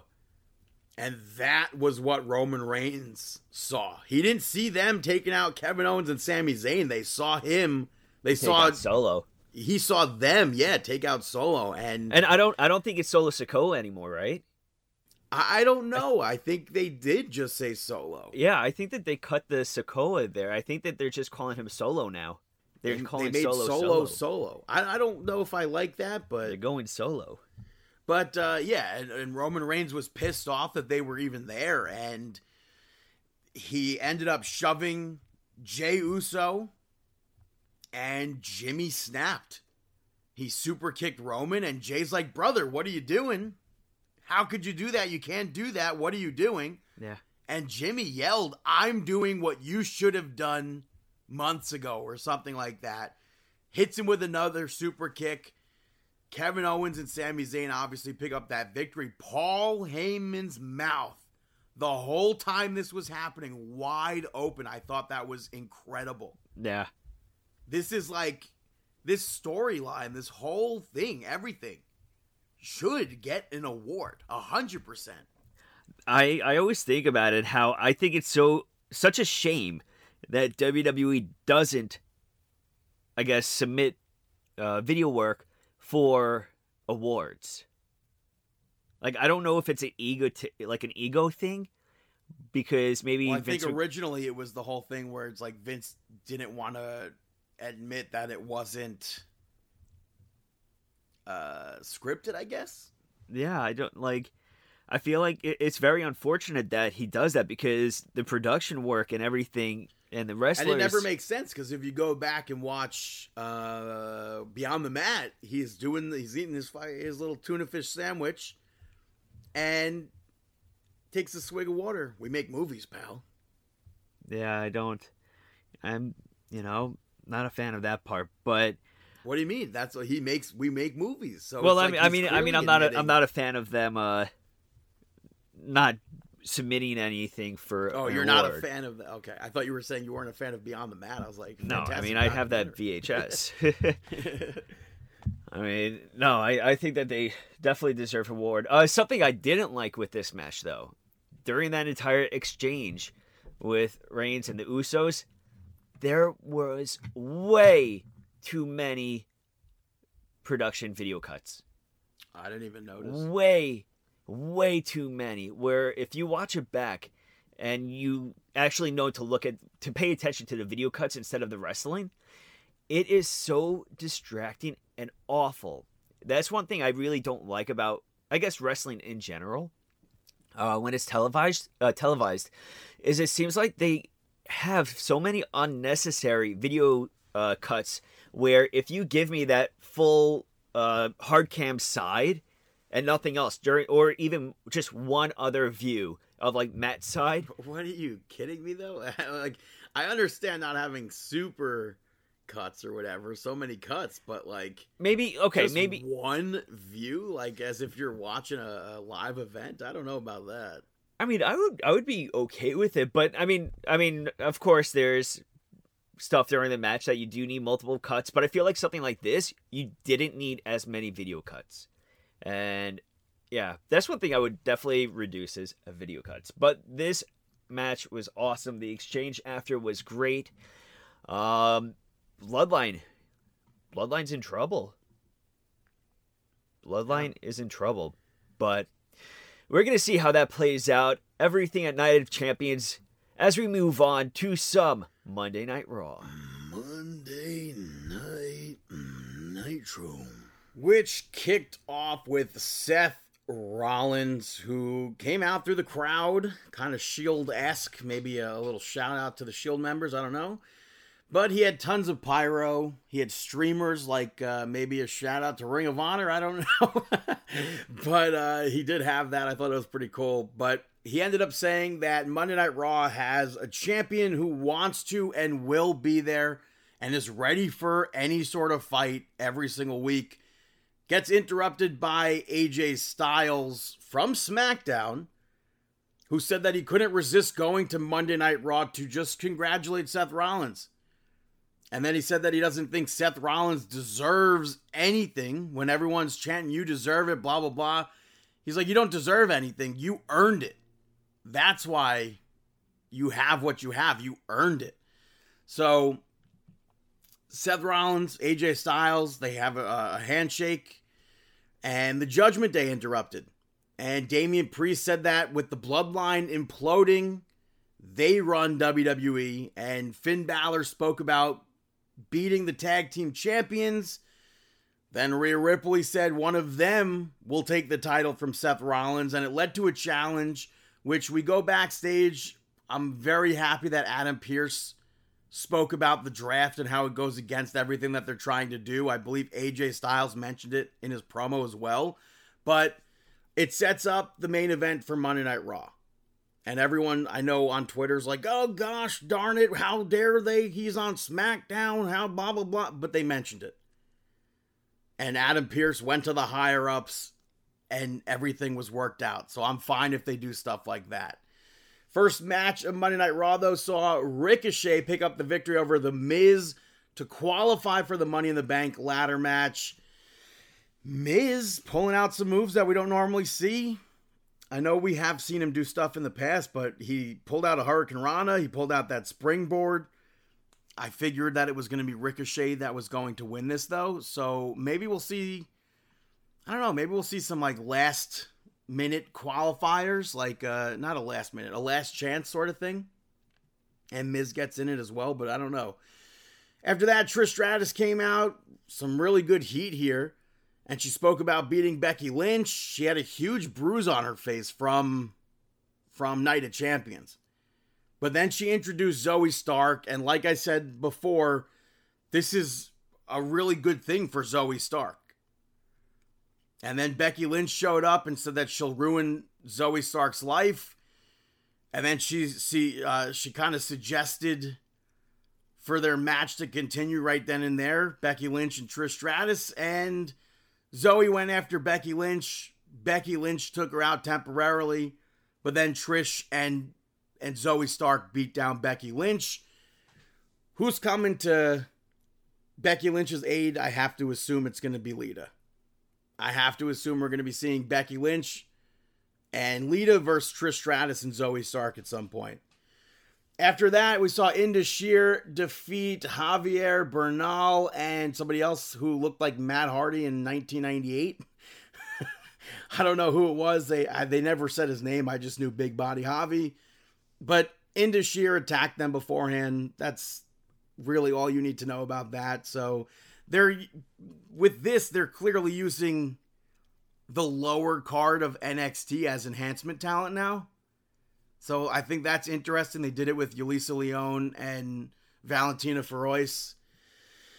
So we'll see what happens with that. Indus Sher comes off with that dominant victory.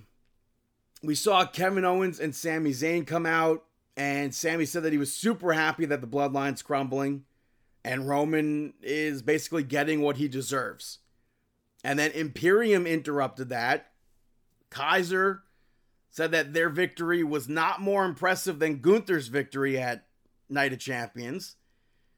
Alpha Academy interrupted with like the longest shoosh ever. The Spanish commentary team kind of went semi-viral this week for that. I thought that was pretty funny. But Maxine is in full Alpha Academy gear, so I thought this was a really fun segment. It led to Imperium picking up the victory over Alpha Academy, which you had to assume was going to happen. But Kevin Owens and Sami Zayn did commentary for this match, and it was super fun to have them on commentary. Valhalla came out at one point and chased Maxine off. I honestly just wish this match was longer just because commentary was, like I said, so much fun. After this, we saw the Horsewomen pick up the victory over Raquel Rodriguez, Shotzi Blackheart, Damage Control, as well as Chelsea Green and Sonya Deville to become the new women's tag team champions. I thought there was a good backstage segment with Damage Control and Raquel and Shotzi beforehand. And overall, I thought this match was decent. I liked when Bayley tagged Chelsea in, but she didn't want to be in the match. So she tried to tag out and nobody was like wanting to tag in or whatever. I thought that was a funny spot for Chelsea, but it was definitely hard to remember who was legal at times in this match. And I don't want to call it miscommunications or whatnot because it was kind of due to other people in the match. But Chelsea and Sonya Deville had some like errors that they made here, which I still, it works for them as a tag team for where their characters are right now. But I did think for a moment they were going to pick up the victory here and become the new tag team champions. But that didn't happen. I thought we were going to see more miscommunication spots from Bayley and Io because of what's been happening with them. But maybe with Dakota Kai's injury, they've put like a pause on that maybe. But I think the Horsewomen winning this will give them something out of the main event. Like I said a few weeks ago, I'm all for this. So, I mean, Shayna Baszler's now a 3-time tag team champion. Ronda Rousey's now a Triple Crown winner. I'm all for the Horsewomen not being, well, I'm all for Ronda Rousey not being in the main event. And if this gets them as close to the main event as possible with not being in the main event, I'm fine with that. After that, JD McDonough versus Dolph Ziggler ended in a double countout. McDonough, they brawled outside of the ring. He kept up the attack afterwards, and I thought this was a qualifier for the Money in the Bank match, but it's not. It wasn't. We saw Cody Rhodes come out and spoke about not tapping out at Night of Champions because that's not the man he wants to be. And then he quoted John Cena's Never Give Up, and he left Brock with an open challenge. He said Brock is beast enough to break his arm, but not man enough to make him tap. And then continued to bait Brock Lesnar. So where this goes, I don't know, but I can't really picture a third match. It can happen at Money in the Bank in my fantasy because it has to be Cody winning the Money in the Bank. So maybe it'll happen on a random episode of Monday Night Raw. I don't know. After that, Matt Riddle was backstage, interviewed, and asked about the Money in the Bank. But Gunther interrupted and said that he hopes Matt Riddle wins and cashes in on him, which I like that aspect of because we saw Austin Theory cash in for the United States Championship. So now we're kind of on even playing field when it comes to what titles will be cashed in on. Gunther is a super built-up champion right now. He's like under 100 days shy of breaking, I think, Honky Tonk Man's record, if I'm not mistaken. And that's a pretty big thing for Gunther. So to have him come up and be like, oh, I hope you win the Money in the Bank, and I hope you cash in on me. I think that's a good thing. After that, Shinsuke Nakamura picked up the victory over Bronson Reed to qualify for the Money in the Bank ladder match, which was tough for me to see because I wanted both of them in that match. I had the feeling that Nakamura was going to be the one winning this, but when Bronson Reed rolled out of the ring after the Kinshasa, I thought Reed had a chance. But he beat the 10 count, rolled back in, and got rocked. Beyond rocked in the face with the Kinshasa. So it's unfortunate that Reed isn't also in that Money in the Bank ladder match because I think he would have been really good in that match. But like I said with Miz, maybe there's going to be some sort of second chance match where he'll get in. And no offense to Miz, I would much rather have Bronson Reed than the Miz in that match. They aired video packages for Caden Carter and Katana Chance throughout the night for them and Candice LeRae. So that keeps them on TV. And then the main event saw Seth Rollins and AJ Styles pick up the victory over the Judgment Day, which was teased throughout the night which members of the Judgment Day would be in it. And I really wanted it to be Rhea Ripley. But Damian Priest and Finn Balor ended up being the ones in the match. They teased right before the match Dominic being in it. But Finn Balor ended up attacking Seth Rollins to start the match. But this match I thought was pretty good. Random, but it was pretty good. And hopefully we don't get too many more times where we see somebody from one brand show up on the opposite brand with no meaning. I do feel like this had meaning where AJ was like, you fought such a hard fight. I need to congratulate you in person. So it was acknowledged. I'm fine with it. After Rhea Ripley and Dominic were ejected from ringside, I pictured maybe a potential new member of Judgment Day showing up. But that didn't happen.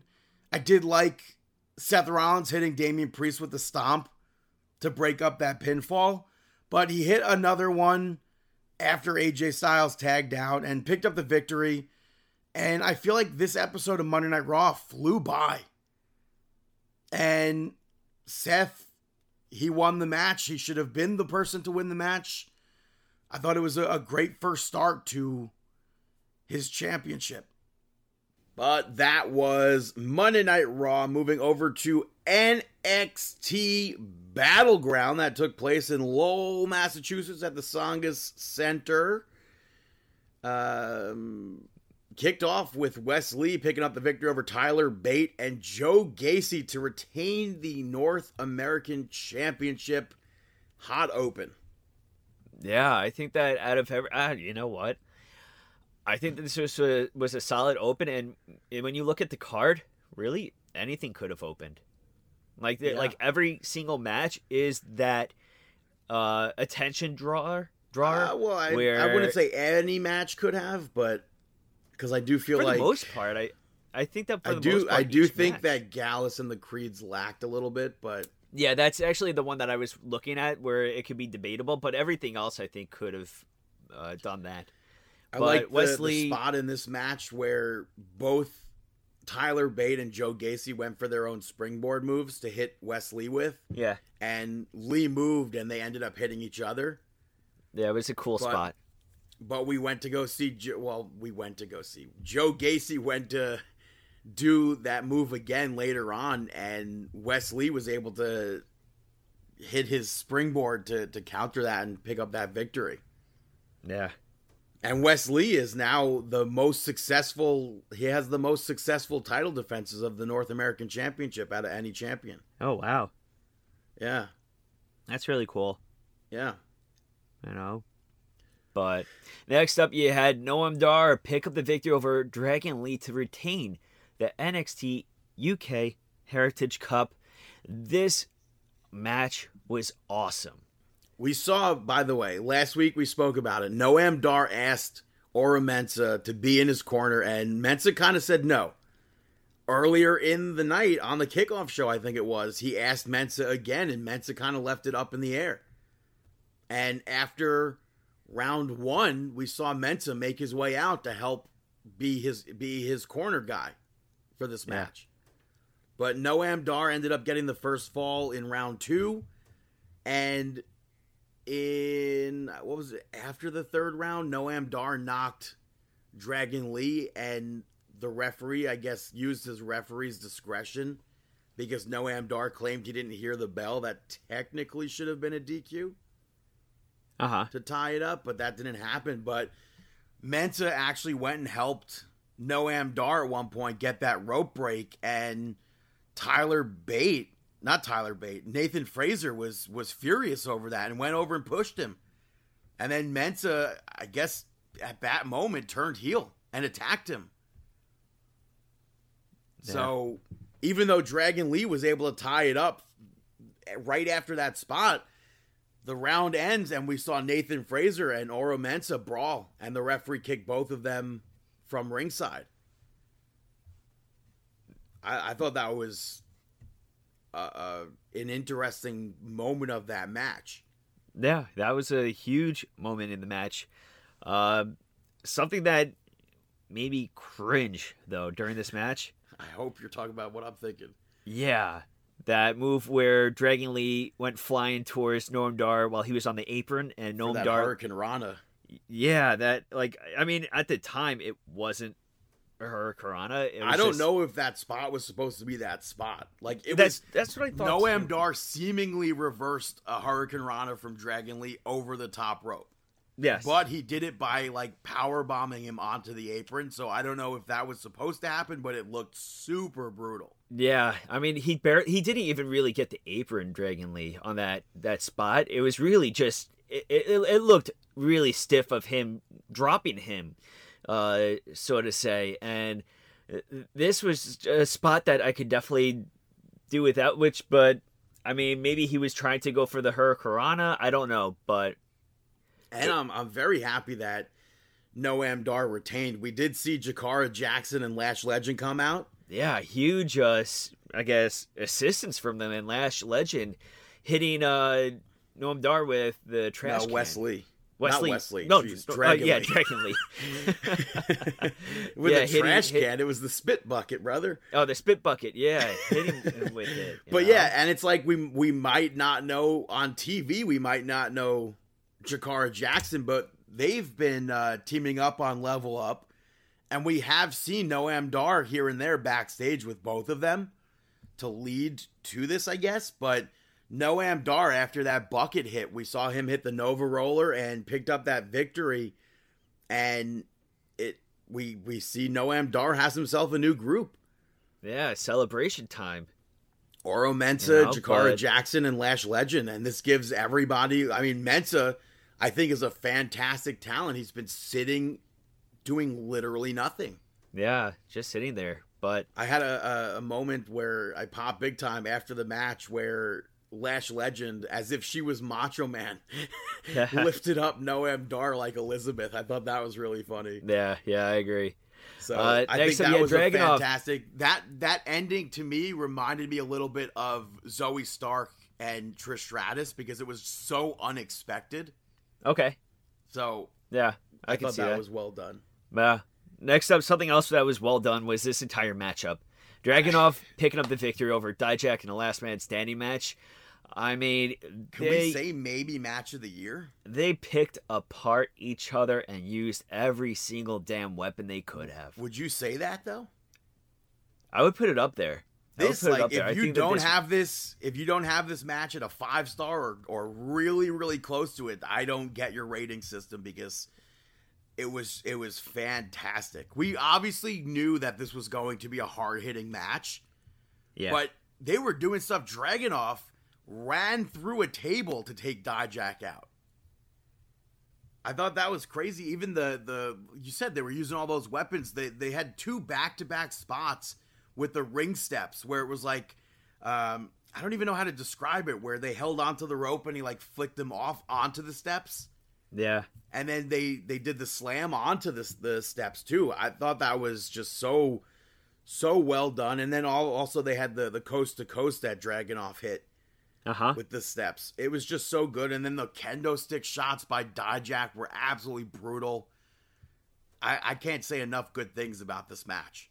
Yeah, I agree with you. This was just unbelievable. I would really like to see this happen again with Gunter somewhere down the line, make it like a triple threat. Obviously, like months, years, maybe. I don't even know. I would like to see that. We've seen Gunter and Ilya Dragunov tear it up before multiple times, and they've killed it. So, with these two killing it the way they killed it, I would really like to see Gunter included. I thought that would be cool. I agree with you.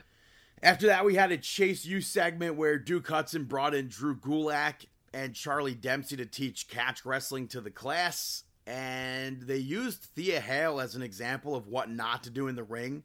And she got upset and left. And then Duke Hudson ended up standing up for her and the students. And I guess that'll set something up to happen. Yeah, I guess time's gonna tell with it, you know. That's for sure. But we did see Gallus pick up the victory over the Creeds to retain the NXT Tag Team Championships. I think win or lose here, the Creeds are fantastic athletes. I know you've not been super keen on them, but yeah, I think the stuff that they did, like back to back to back in this match, I thought was really well done. And like I said before, it wasn't like a super hot match, but I think it would be tough to follow Dragunov and Dijak. Yeah. And it wasn't a bad match, but it just wasn't what I was expecting it to be. Uh-huh. We did see Ava come out and brawl with Ivy Nile, and then Gallus was able to take advantage of that and pick up the victory. Yeah. After that, we saw Anonymous, and she spoke saying that she'll reveal herself on Tuesday. So I'll get into that in a bit. Match after that, though, we saw Tiffany Stratton pick up the victory over Lyra Valkyria to become the new NXT Women's Champion. I mean, totally deserving. Yeah, I mean, either of them would have been a fantastic champion. I still believe that Lyra Valkyria should have been NXT UK Women's Champion, and maybe had she not gotten injured, she could have been champion over there. I'm not sure, but this match I thought was really well done. I thought the stuff at the towards the beginning, they were doing like counter for counter. Uh-huh. And I thought that was really well done. And we got like a somewhat of a unique pin from Valkyria during that, which had me thinking like, I feel like I would like to see her join Charlie Dempsey and Drew Gulak, because Drew Gulak's got a lot of unique pins. Yeah. So I think I don't want to, because it's tough to want to see her be a heel because of her character and everything. But I think because Drew Gulak has maybe a similar moveset. Obviously, she dives off the top rope, but yeah, similar technical style ability. I think it would be cool to see them together. But Tiffany I agree. Stratton, I wouldn't mind seeing that. Yeah, Tiffany Stratton ended up working Lyra Valkyria's knee throughout the match. And I thought she was very impressive in this match. She had the very first time we saw her on TV, I had already seen stuff, I believe, from Level Up. And maybe even 205 Live at that point. I'm not 100% sure. But people were saying how, like, trash she was. And we spoke. It was like, I think with her match with Io or whatever. And it's like, no. Just give it time. We've seen more. I've seen more from her already. It was like her first match. Maybe that was her second match or whatever. And then to see her go from that to this, and people complete 180 on how they feel about Tiffany Stratton. Yeah, I mean, in such a short time, I think she's proven to be that future. Yeah, I think that she really changed a lot of people's thoughts on her, especially after that interview with, what was it? Busted Open. Right, Busted Open, where she pretty much said that she still has a lot of work to do and everything. And I think her admitting what she has left to be done really changed a lot of perspectives on her. And the crowd popped big time when she won. Yeah. I saw WWE release the video clip of her and Shawn Michaels, her thanking Shawn and Shawn congratulating her. Yeah, that was cool. And then the main event of NXT Battleground saw Carmelo Hayes pick up the victory over Braun Breaker to retain the NXT Championship. We saw Carmelo Hayes earlier. He signed the big green at Fenway. Yeah, I thought it was cool that they showed like them touring Fenway and stuff. Yeah, but Carmelo Hayes started this match off super hot,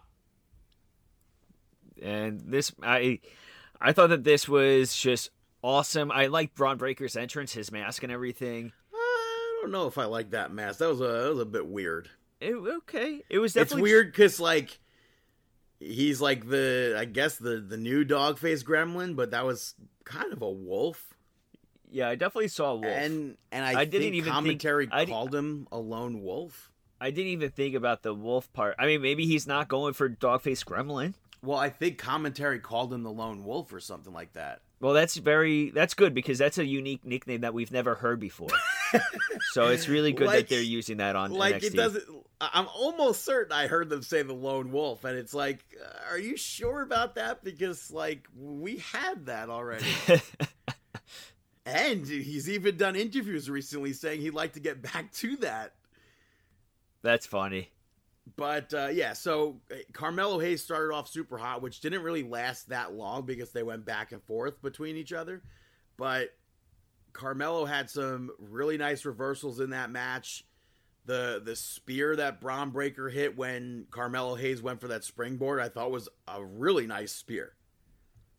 I mentioned it the other week that because we saw Carmelo Hayes go for a springboard and Braun Breaker took him out, that maybe he would modify his moveset because of what we saw in that TV segment. But he didn't do that, and here he got taken out with that spear. So I thought that was an interesting thing that maybe he should have looked back at that moment on NXT TV and realized, don't do springboards against Braun Breaker like that. But I can't even say that because then he went on to hit that springboard DDT. Yeah, and then that nothing but net to pick up the victory there. So it's like, I guess a 50-50, you have to weigh it out. Like, yes, I got speared, but yes, also it led to the end of the match where I won. Uh-huh. But I thought it was a very well done match. Again, nothing was topping Dragunov and Dijak for me. Yeah. I think that Dragunov and Dijak really just nailed it, But I was waiting for something else to happen when that copyright and trademark thing came up. Uh-huh. Because I don't trust NXT. I don't trust it in NXT. Okay. But nothing happened, so. I know. I blame, who is it, Kevin Owens and Sami Zayn for that. I mean, I think predominantly it was, I feel like predominantly it was the whole Johnny Gargano and Ciampa thing. Yeah, them too. Yeah, Battleground I think was a very well done premium live event. They announced the Great American Bash is returning on July 30th. It's a Sunday, so we're getting another Sunday NXT event. That's in Texas, I believe at the HEB Center. Mm-hmm. So I would love to see NXT come back to New York. That would be exciting. Back to Brooklyn, New York Mayhem, New York Breakdown, something, anything. One of the best places to do an NXT event. Where? Brooklyn. I would prefer to not go to Barclays. I would prefer it to be at Madison Square Garden, obviously. I don't know how they would... Obviously, I mean, they're selling venues for like $5,000. Yeah. So you wouldn't want to go to Brooklyn? You wouldn't want to go to the Garden or something? Uh-huh. Technically, I mean, there's less seats there. You could do... Nah, because there's not even like production... I mean, they could do setup because they have boxing and everything, and they have the AAA event at the theater at Madison Square Garden. Uh-huh. I think that's a lot less than $5,000, but I would just like to see NXT back in New York, so. Yeah, that would be nice. But that'd be nice. That's NXT Battleground. Moving over to NXT. Gigi Dolan picked up the victory over JC Jane in a weaponized steel cage match to kick off the show.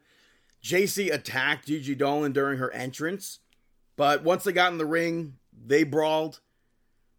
We saw Gigi with a thorn-covered bat like a rose, which I don't know if I would have noticed had commentary not mentioned it.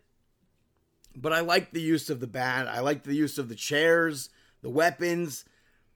I would have liked even more brutality here, but again, I thought this match was really good. Gigi Dolan chokeslammed JC Jane off the top rope through a table and then pinned her to pick up that victory. So all in all, I enjoyed this match. Weaponized steel cages should be in the video games by now, so it's a shame they're not. After that, we saw Axiom sitting in the locker room, and Scripps interrupted, and he brought up how Reggie is his name, but growing up, his people called him Scripps. So at least they acknowledge that he is Reggie. But he thanked him for taking his mask off.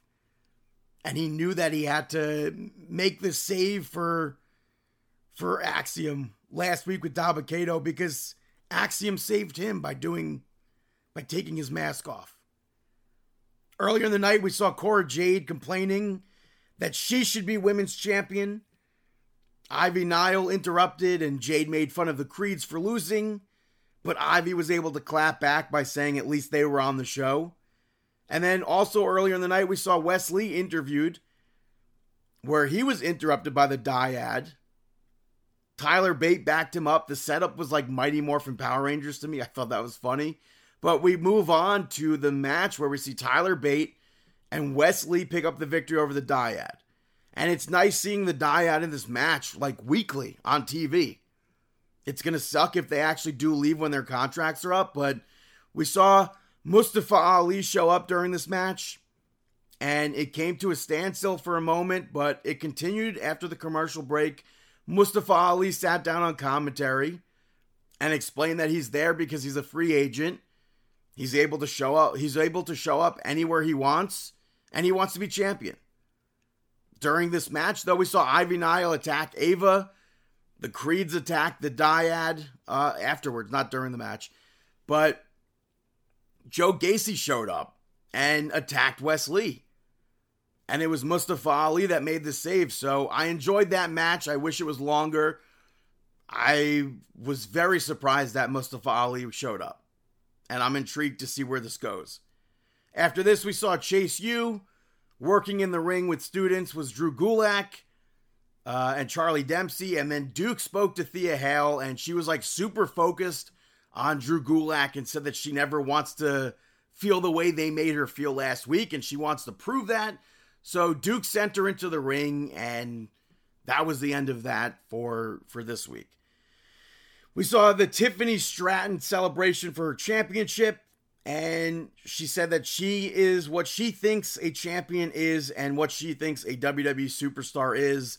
And then she invited the whole women's locker room out so they can recognize her as such. And nobody showed up at first. But then she brought up that she'll be challenging, she'll announce who her next challenger will be. And then they came out, and she said that they're all going to get a chance, a goddamn number one contender battle royal next week, which I just want to shake. I hate battle royals at this point.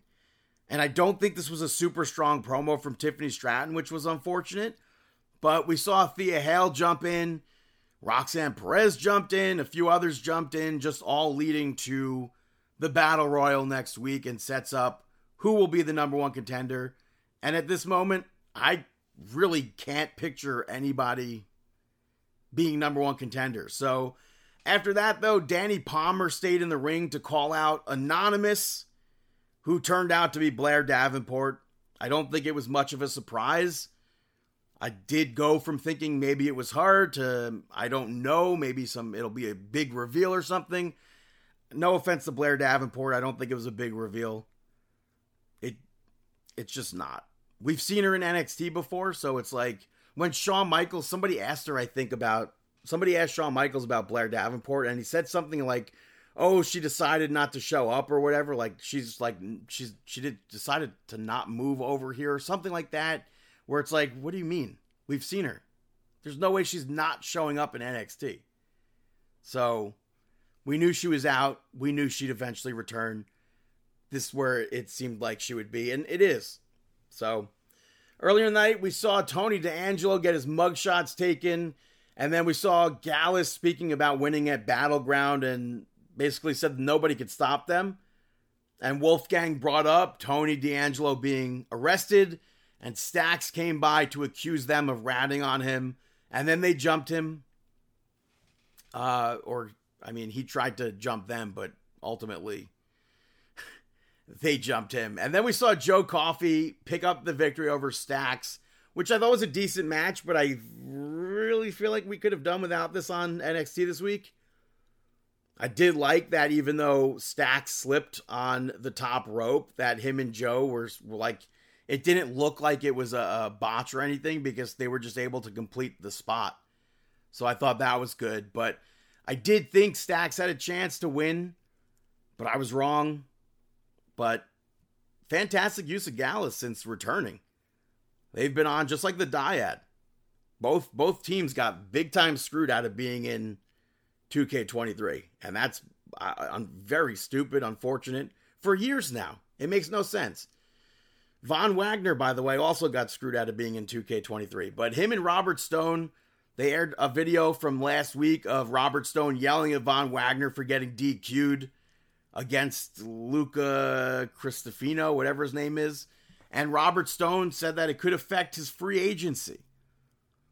And he also suggested that Von Wagner maybe talk to a therapist, so I'm sure we'll see some sort of segments with that next week.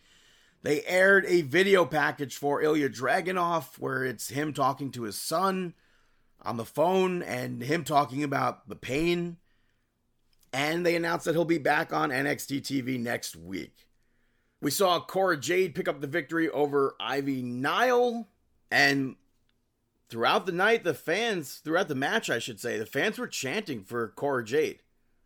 Commentary was painting her as like a complainer, which is something we've seen from her recently, including even the stuff from earlier in the night where she was complaining that she wasn't women's champion. But we saw Ava attack Ivy Nile in this match, but by the time the referee saw it, it was Ivy choking out Ava. Jade took advantage of that and hit her finisher, picked up the victory. But it led to a challenge for next week where Ivy wants Ava, and the Creeds also challenged the Dyad. So I'm sure we'll see that match take place, those matches take place. Backstage, we saw Hank and Tank putting each other over.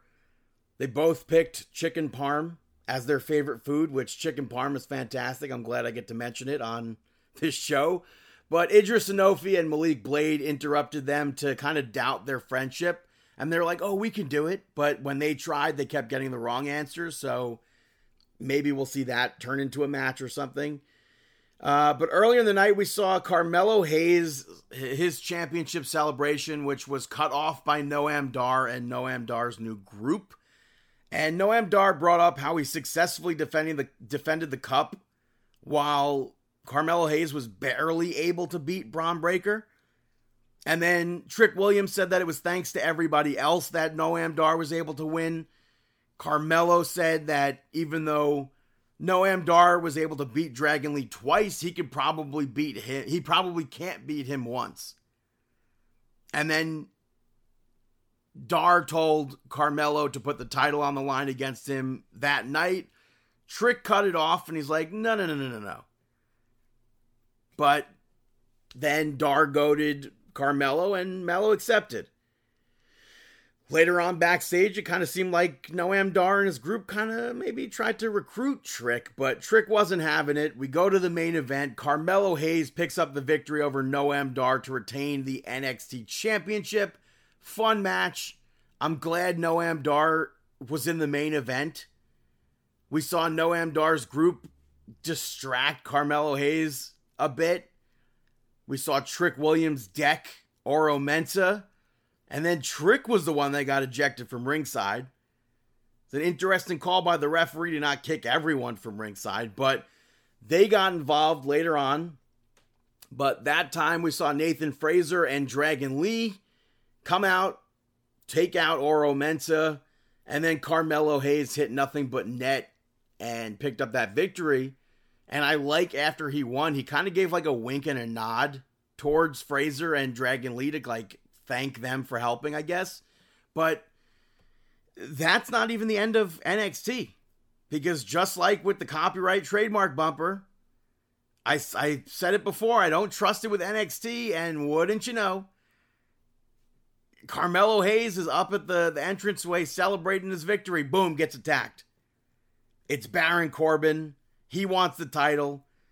I don't think he'll win the title from Carmelo Hayes, but I would love for him to win the title at some point. I popped big time for that. I thought that was awesome.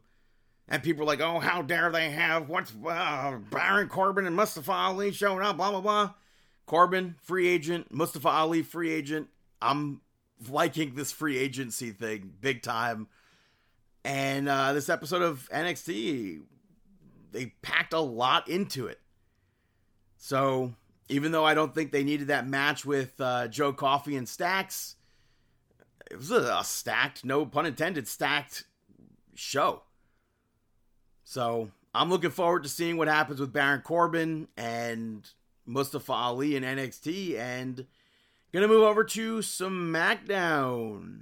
But before I even talk about SmackDown, I gotta mention how everything was completely debunked about Seth Rollins having to leave early to film Captain America at Night of Champions, but we recorded way earlier in the week, so just disregard all that talk. But I still wouldn't fault him if he had to leave early for that. But also the ending of Night of Champions, I think, proved why Seth and AJ Styles went on first.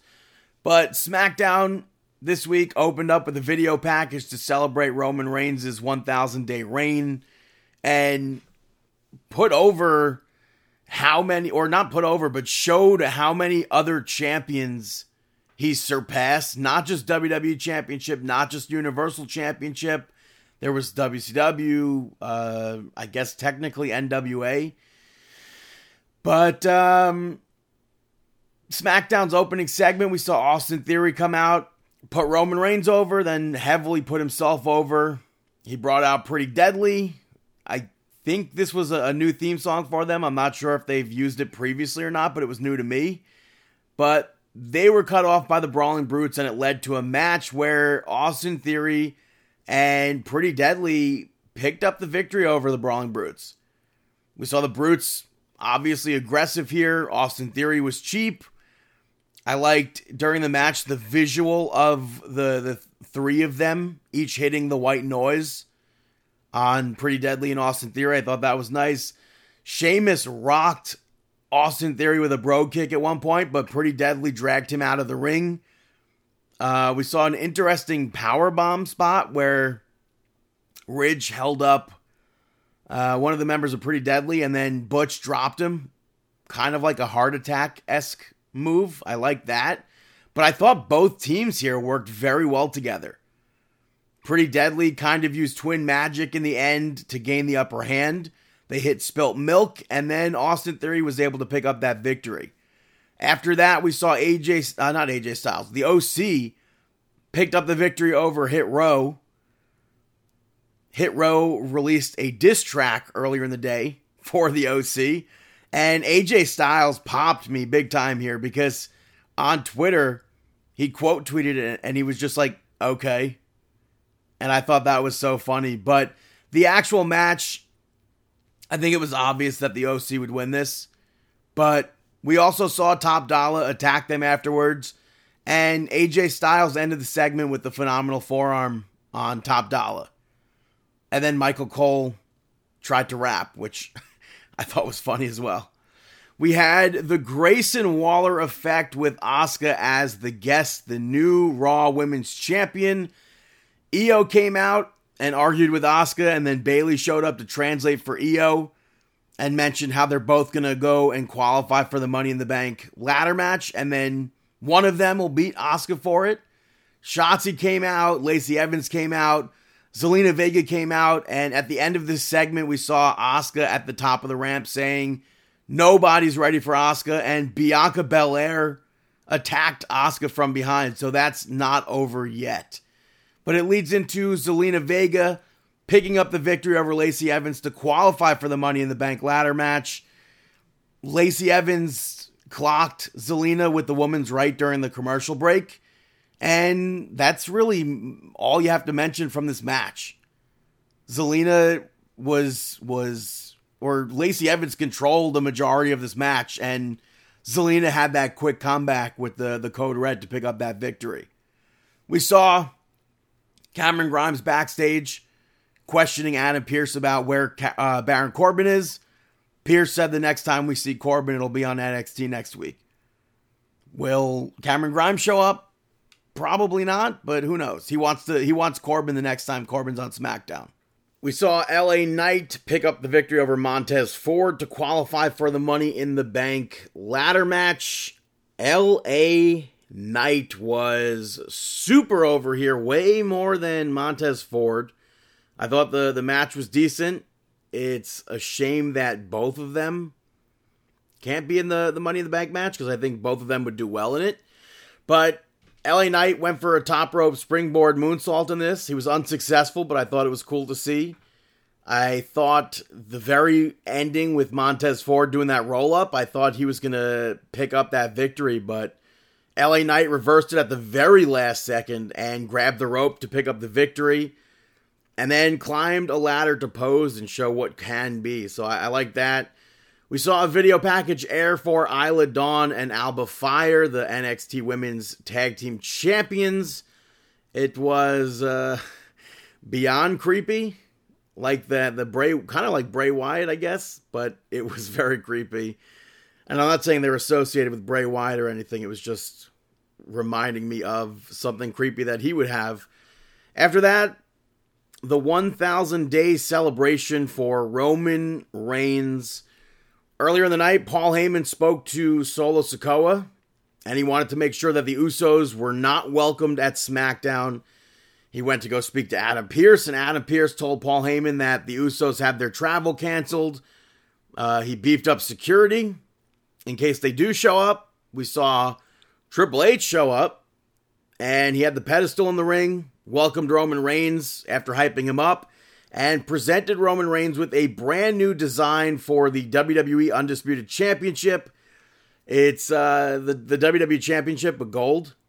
And kind of looks like it should be a spinner title, but it's not. But I don't know if it just now the two days, the two different title reigns continue to grow, or if this is a brand new like title reign. I'm not sure. I would assume that it's still like the two separate reigns though. But the Usos came out only because we've had the WWE Undisputed Championship, and it was the two titles. And the two different reigns of the WWE Championship and the Undisputed Championship. Universal Championship, I mean. But the Usos came out. So we didn't really see beefed up security at all. I don't know what Adam Pearce was talking about. But Roman Reigns basically just tried to get Jey Uso to super kick Jimmy, because that's what Jimmy did to him. And Jey was pacing back and forth. He didn't do it. Jimmy looked like a goddamn main event star here.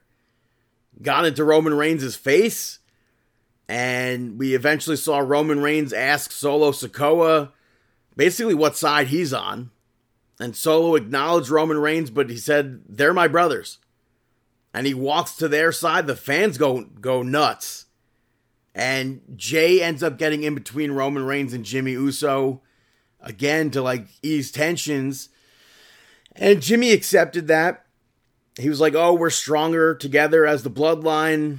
Let's get over this. Basically, him and Roman Reigns hugged, and then Roman Reigns said no to them being together, I guess, and being the bloodline. And Solo Sikoa ends up hitting the spike on Jimmy. And Roman Reigns, at the end of SmackDown, Paul Heyman, what about Jey? Oh, he'll fall in line. So it's clearly building to Solo and Roman Reigns versus the Usos. And I think soon we'll have to at least see Rikishi. But I think we need to see Rikishi. I'd like to see Samu. I would like to see the Wild Samoans involved in this storyline. Fantastic ending to SmackDown. Like, really, really good ending. But that's SmackDown. Hey, Chris, got a match of the week? Chris's match of the week. Chris's match of the week. Match of the week this week was from Double or Nothing. Obviously, a match that I don't think we were hyped up about that much going into it, but delivered was the AEW World Championship match. MJF successfully defending against Jungle Boy and Darby Allin and Sammy Guevara. I thought it was awesome. I thought it was a great match, and as we spoke about too, that there from Statlander there and up, kind of made that entire card. So also, I could swear that they announced that match was closing the show, and afterwards at the media scrum when MJF was like, "Why would I want to roll around in John Moxley's blood?" I thought that was hilarious. Yeah, it was so good. It was so good. And that's it. So, by the way, I just want to say, Bleacher Report sucks. Yeah, of course. Because, so I have a Bleacher Report account, right, on my phone. I was logged into the account, and I bought the thing on my phone so I can watch it, on my computer or my TV or whatever. And then all of a sudden it's like, oh, you can't access this because there's already an account that's accessed that has these credentials. So I had to sign out, and the only way I could watch Double or Nothing, it's so annoying. It's so annoying. And I think at one point they were doing something for free on Bleacher, and I wasn't even able to watch it because it wasn't letting me I don't know if I had to sign in or anything, but it wasn't working on my computer. But I was signed in, though. That's the thing. Yeah. Well, I understand that because then it's oh, you're sharing your password with somebody. Yeah, whatever. But it's all right, literally Netflix. Yourself. It's working. If it's working on the same Wi-Fi, that's goofy. Yeah, it's silly. I was able to project it onto my TV, which is cool, but whatever. Anyway, Brandon, who are you shouting out? Hey, wow, this is Owen Wilson. You're listening to Brandon's Shoutouts. From one Max to another. The first shout out is going to Max because I spoke about last week about how much it sucked that they changed HBO Max to this and it didn't work. But in less than a week, they turned it around and everything works now. I had no issues the first time I signed in. So kudos to them. Me, I couldn't. It wasn't letting me do anything on Max last week. Oh yeah, sorry. Sorry if I'm filling up my water cup right now. But I would say 100% on Max. Watch Barry now that the entire series is over. I think it definitely still sucks that they didn't end up announcing AEW would be there with their pay-per-views and everything. I know. I'm looking forward to it because I like Max a lot. I think the format of it and it's very easy. I just watched South Park on it. If you're looking for wrestling on Max, it's hard to not say HBO Max. Yeah. But if you're looking for wrestling on Max, they have WWE stuff. Really? Yes, there's more WWE than anything AEW. AEW has 2 episodes of Impractical Jokers. Okay. With Jericho and MJF. WWE has 2 Scooby-Doo movies and the Andre the Giant nice. documentary. And then they also have The Wrestler on there for a movie if you want to watch that. There's a new Gremlins cartoon for children. Gremlins used to scare me as a kid. Well, this seems to not be so... Scary. Yeah. Okay. They also have a docuseries called Smartless on the Road based on the podcast of Jason Bateman, Will Arnett, and Sean Hayes, which I watched all of it, and I think they have a really good rapport between the 3 of them, and it's funny. Nice. But that's one of the shout-outs. I know at this point it's beyond moot. We spoke about it almost earlier, but I'm giving an anti-shout-out first to Ticketmaster. And now that all the Taylor Swift concerts near us are done, which you said Sal's fiance went, very jealous. Well, she was telling us she got through somehow and got through on the pre-sale. She got a code or something like that. She said it was awesome. But the best was, I think I said to Dave, Dave, Ripley, you have to send Dave a picture so we can send it to Brandon and then kayfabe him and say Dave actually went to the show. Well, that part didn't happen. I know because Dave wasn't there. And he's like, but I knew I would have known Dave wasn't there. And it was must be effing nice. Dave specifically said, I don't want to go again. He hates the fact he doesn't like going to concerts. He's 50-something years old already. No, he's 87 years old, even though he's flying across the world for a PT conference. Getting some good TikTok content, I hope. Really? I'm just seeing all the selfies. No, well, I've edited some TikTok videos so far, but... Oh. Edited some TikTok videos? You barely know how to use MS Paint. What do you mean? What do you mean barely? I was a genius on Microsoft Paint. I was a god. I was a paintage. Okay, continue on your shout-outs. Come on. Ticketmaster sucks. We know that. Anti-shout-out. Yes, but now that all her concerts by us are done, I just hope that she adds another U.S. leg with dates by us, and the process to get tickets is a lot easier, and that I actually get a ticket, because Ticketmaster, as we all know, screwed so many people in the first... I mean, even... Dude, they did random releases the week before, or 2 weeks before. They did random releases the weekend of, the day of, even after the show began. And people couldn't even buy the tickets after the show began because the show already started. Ticketmaster doesn't let you buy tickets after that point. But even though back in November, December, January, there was so much talk by the government about Ticketmaster. I'm sure nothing's going to come of that. No, absolutely not. You want to know why? Because Ticketmaster's probably padding the lope for all those politicians in there and giving them Taylor Swift tickets and not Brandon. And it always happens. It always happens where they get so close and then boom, nothing. But I watched more of the MetLife shows than I have been for the other cities, and she really gave a lot to MetLife. So I'm like, really kind of upset. Not upset, but disappointed. But prior to the shows at MetLife, she announced remixed songs with Ice Spice, who I did not know prior. Ice Spice? Ice Spice, yeah. But she ended up performing all 3 nights. She's apparently a bigger deal right now in the hip-hop community. And then she had an extended song with Lana Del Rey, and then an exclusive CD for MetLife. Or starting at MetLife with a previously unreleased track. So New York, New Jersey, I think got a lot, but I just hope I could somehow see that tour live eventually, and screw Ticketmaster. Yep, screw Ticketmaster. Also, you mentioned it earlier. I went to actually see The Little Mermaid as well this week. Oh, yeah? How was it? I thought it was really good. Okay, cool. I thought it was very, very well done. I still like the live-action Aladdin more, but this was definitely a movie I think people will enjoy. I think Halle Bailey did a very good job as Ariel. I think Melissa McCarthy absolutely captured the essence of the Ursula character that Pat Carroll put into it. So I thought that was very well done. There are some changes, but I really don't think overall it affects the feel of the movie. Like, I didn't mind Scuttle being changed from a seagull to a bird that maybe spends a little bit more time under the water so they could have more with Scuttle. Nice. And I think Awkwafina definitely delivers like Buddy Hackett would.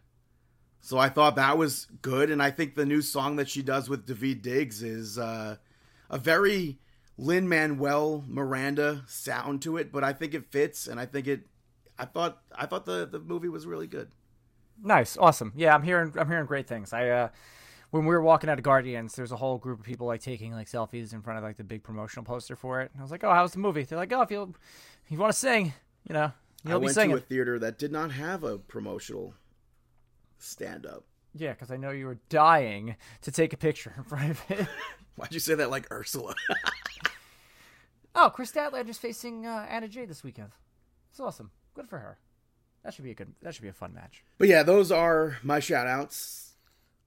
Now it's time for Ow.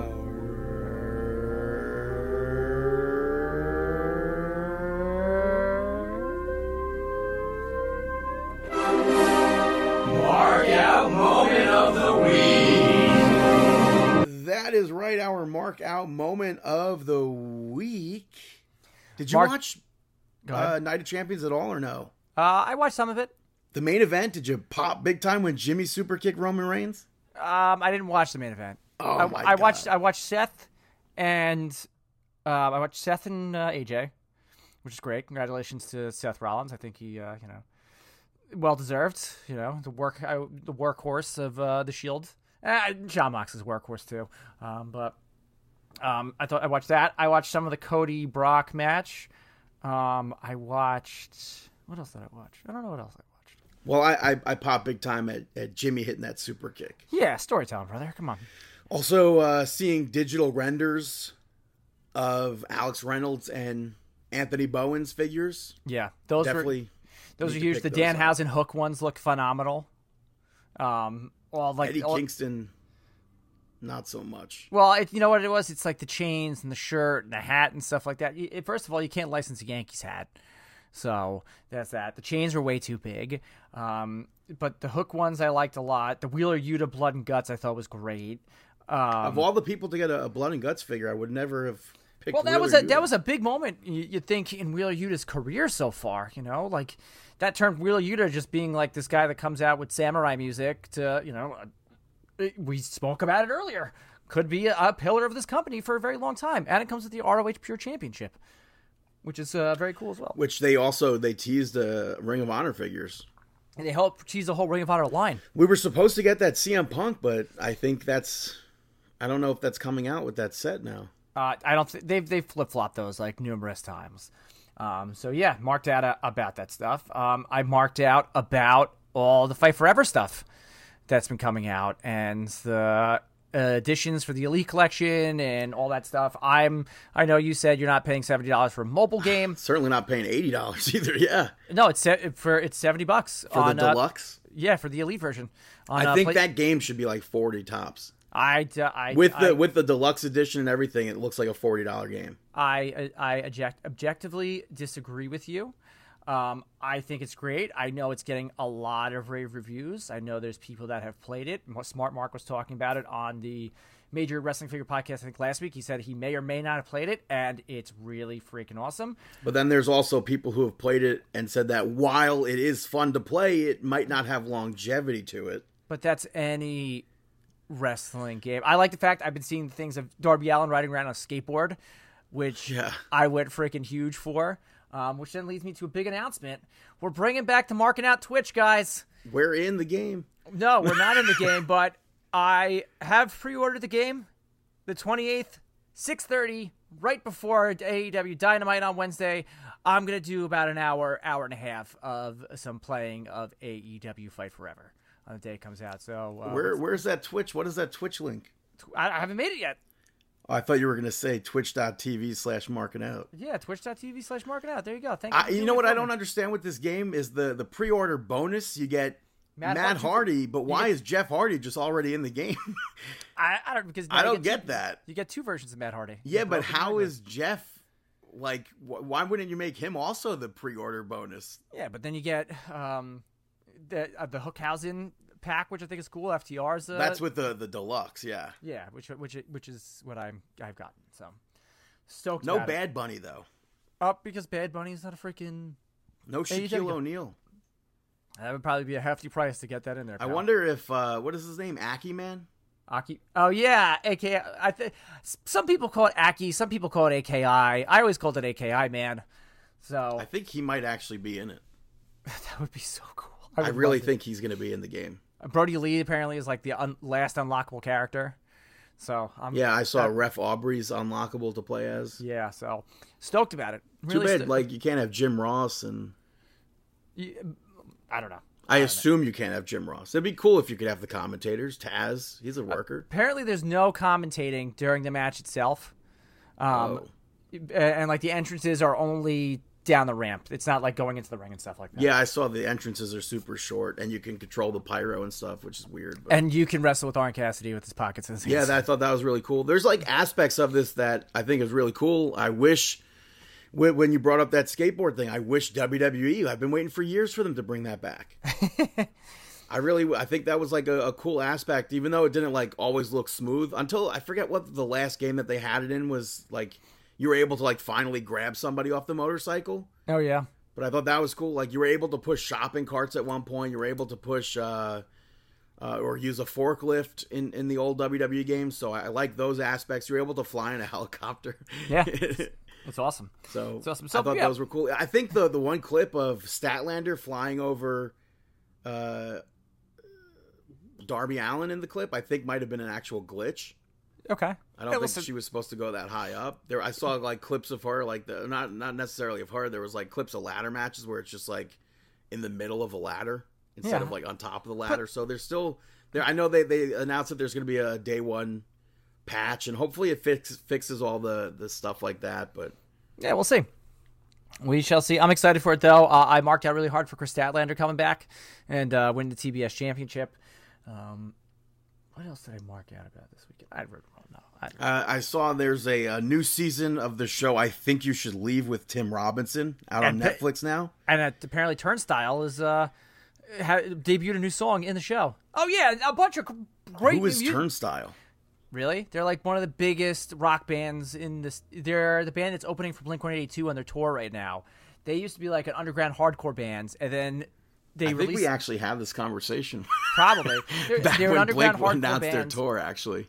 They're an underground hardcore band. They got a lot of popularity. They signed a Roadrunner, and now they're kind of like Roadrunner's cash cow because Slipknot's not on there anymore. But yeah, so there's their new season of that show. But one of the sketches has Damian Sandow in it. So I I popped saw big time that. with that. Yeah, I saw that. That's awesome. And I'm just marking out because there's been a lot of new music that's been released. Because it kind of coincides with wrestling. Code Orange, they did Bray Wyatt's old music. They released 2 new songs this week, which crush. And Tenacious D released a studio version of Wicked Games. I saw that. Oh my god! I saw the video. Yeah. Oh my god, it's so good. I love Tenacious D.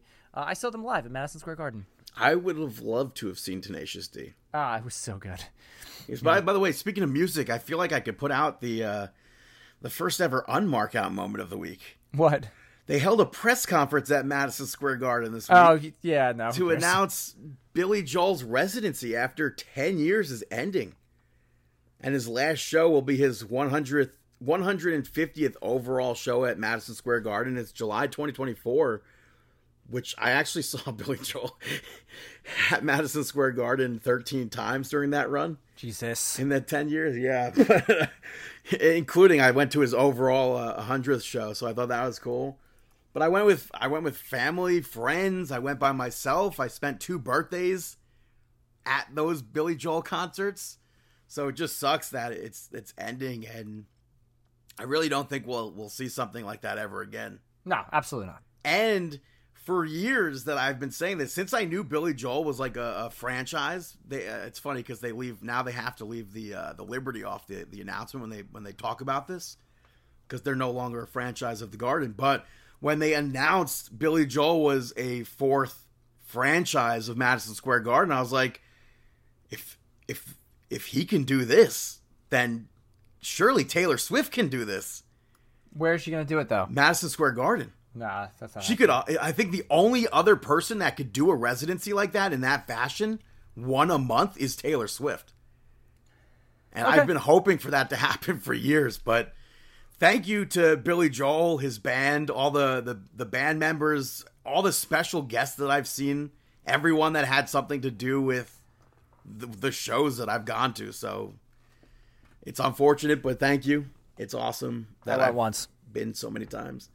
Yeah. So, all right. Well, I think that's it for this week's episode of Marking Out. Filling up my cup with some more water because I have some more editing to do and get ready for Lex, bro. Where are you filling up water from? So this morning when I was running my errands, I got a large unsweetened iced tea from Dunkin' Donuts. And then I went to the bagel store and got a bagel, and I got a giant. Did you get a free donut? No, why? I was supposed to get a free. It's free donut day. Really? Something. It's So National Donut Day, I believe. I didn't get a receipt, so I can't say. I don't know. Maybe I did. Maybe I didn't. I got 2 donuts though. But I was gonna say, did you get a donut? it was only $5, so I'm assuming like I probably got one of them free. I'm pretty sure if you bought a drink, that it says you get a free beverage with not a free beverage, a free donut when you purchase a beverage. Oh, cool. All right. So, I'm just filling up my smart water into my iced tea cup because the iced tea cup's empty. So, and on Yeah, but why not just drink from the smart water bottle? Because I like the straw component here, and it's I don't know.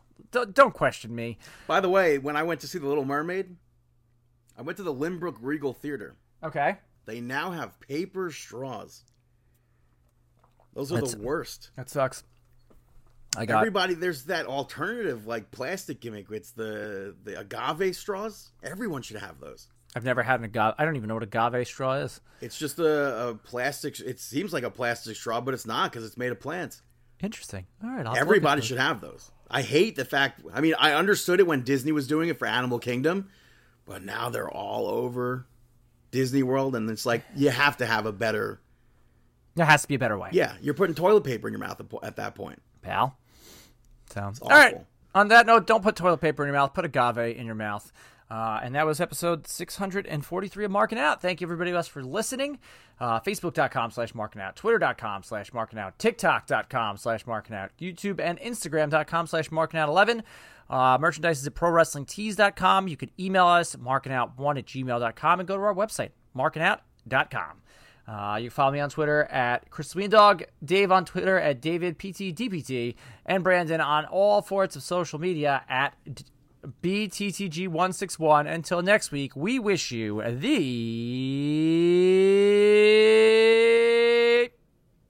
best of luck in your future endeavors.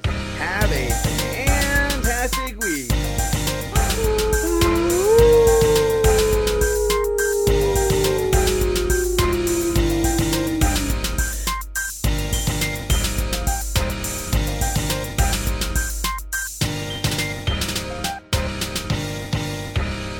Goodbye from Dubai.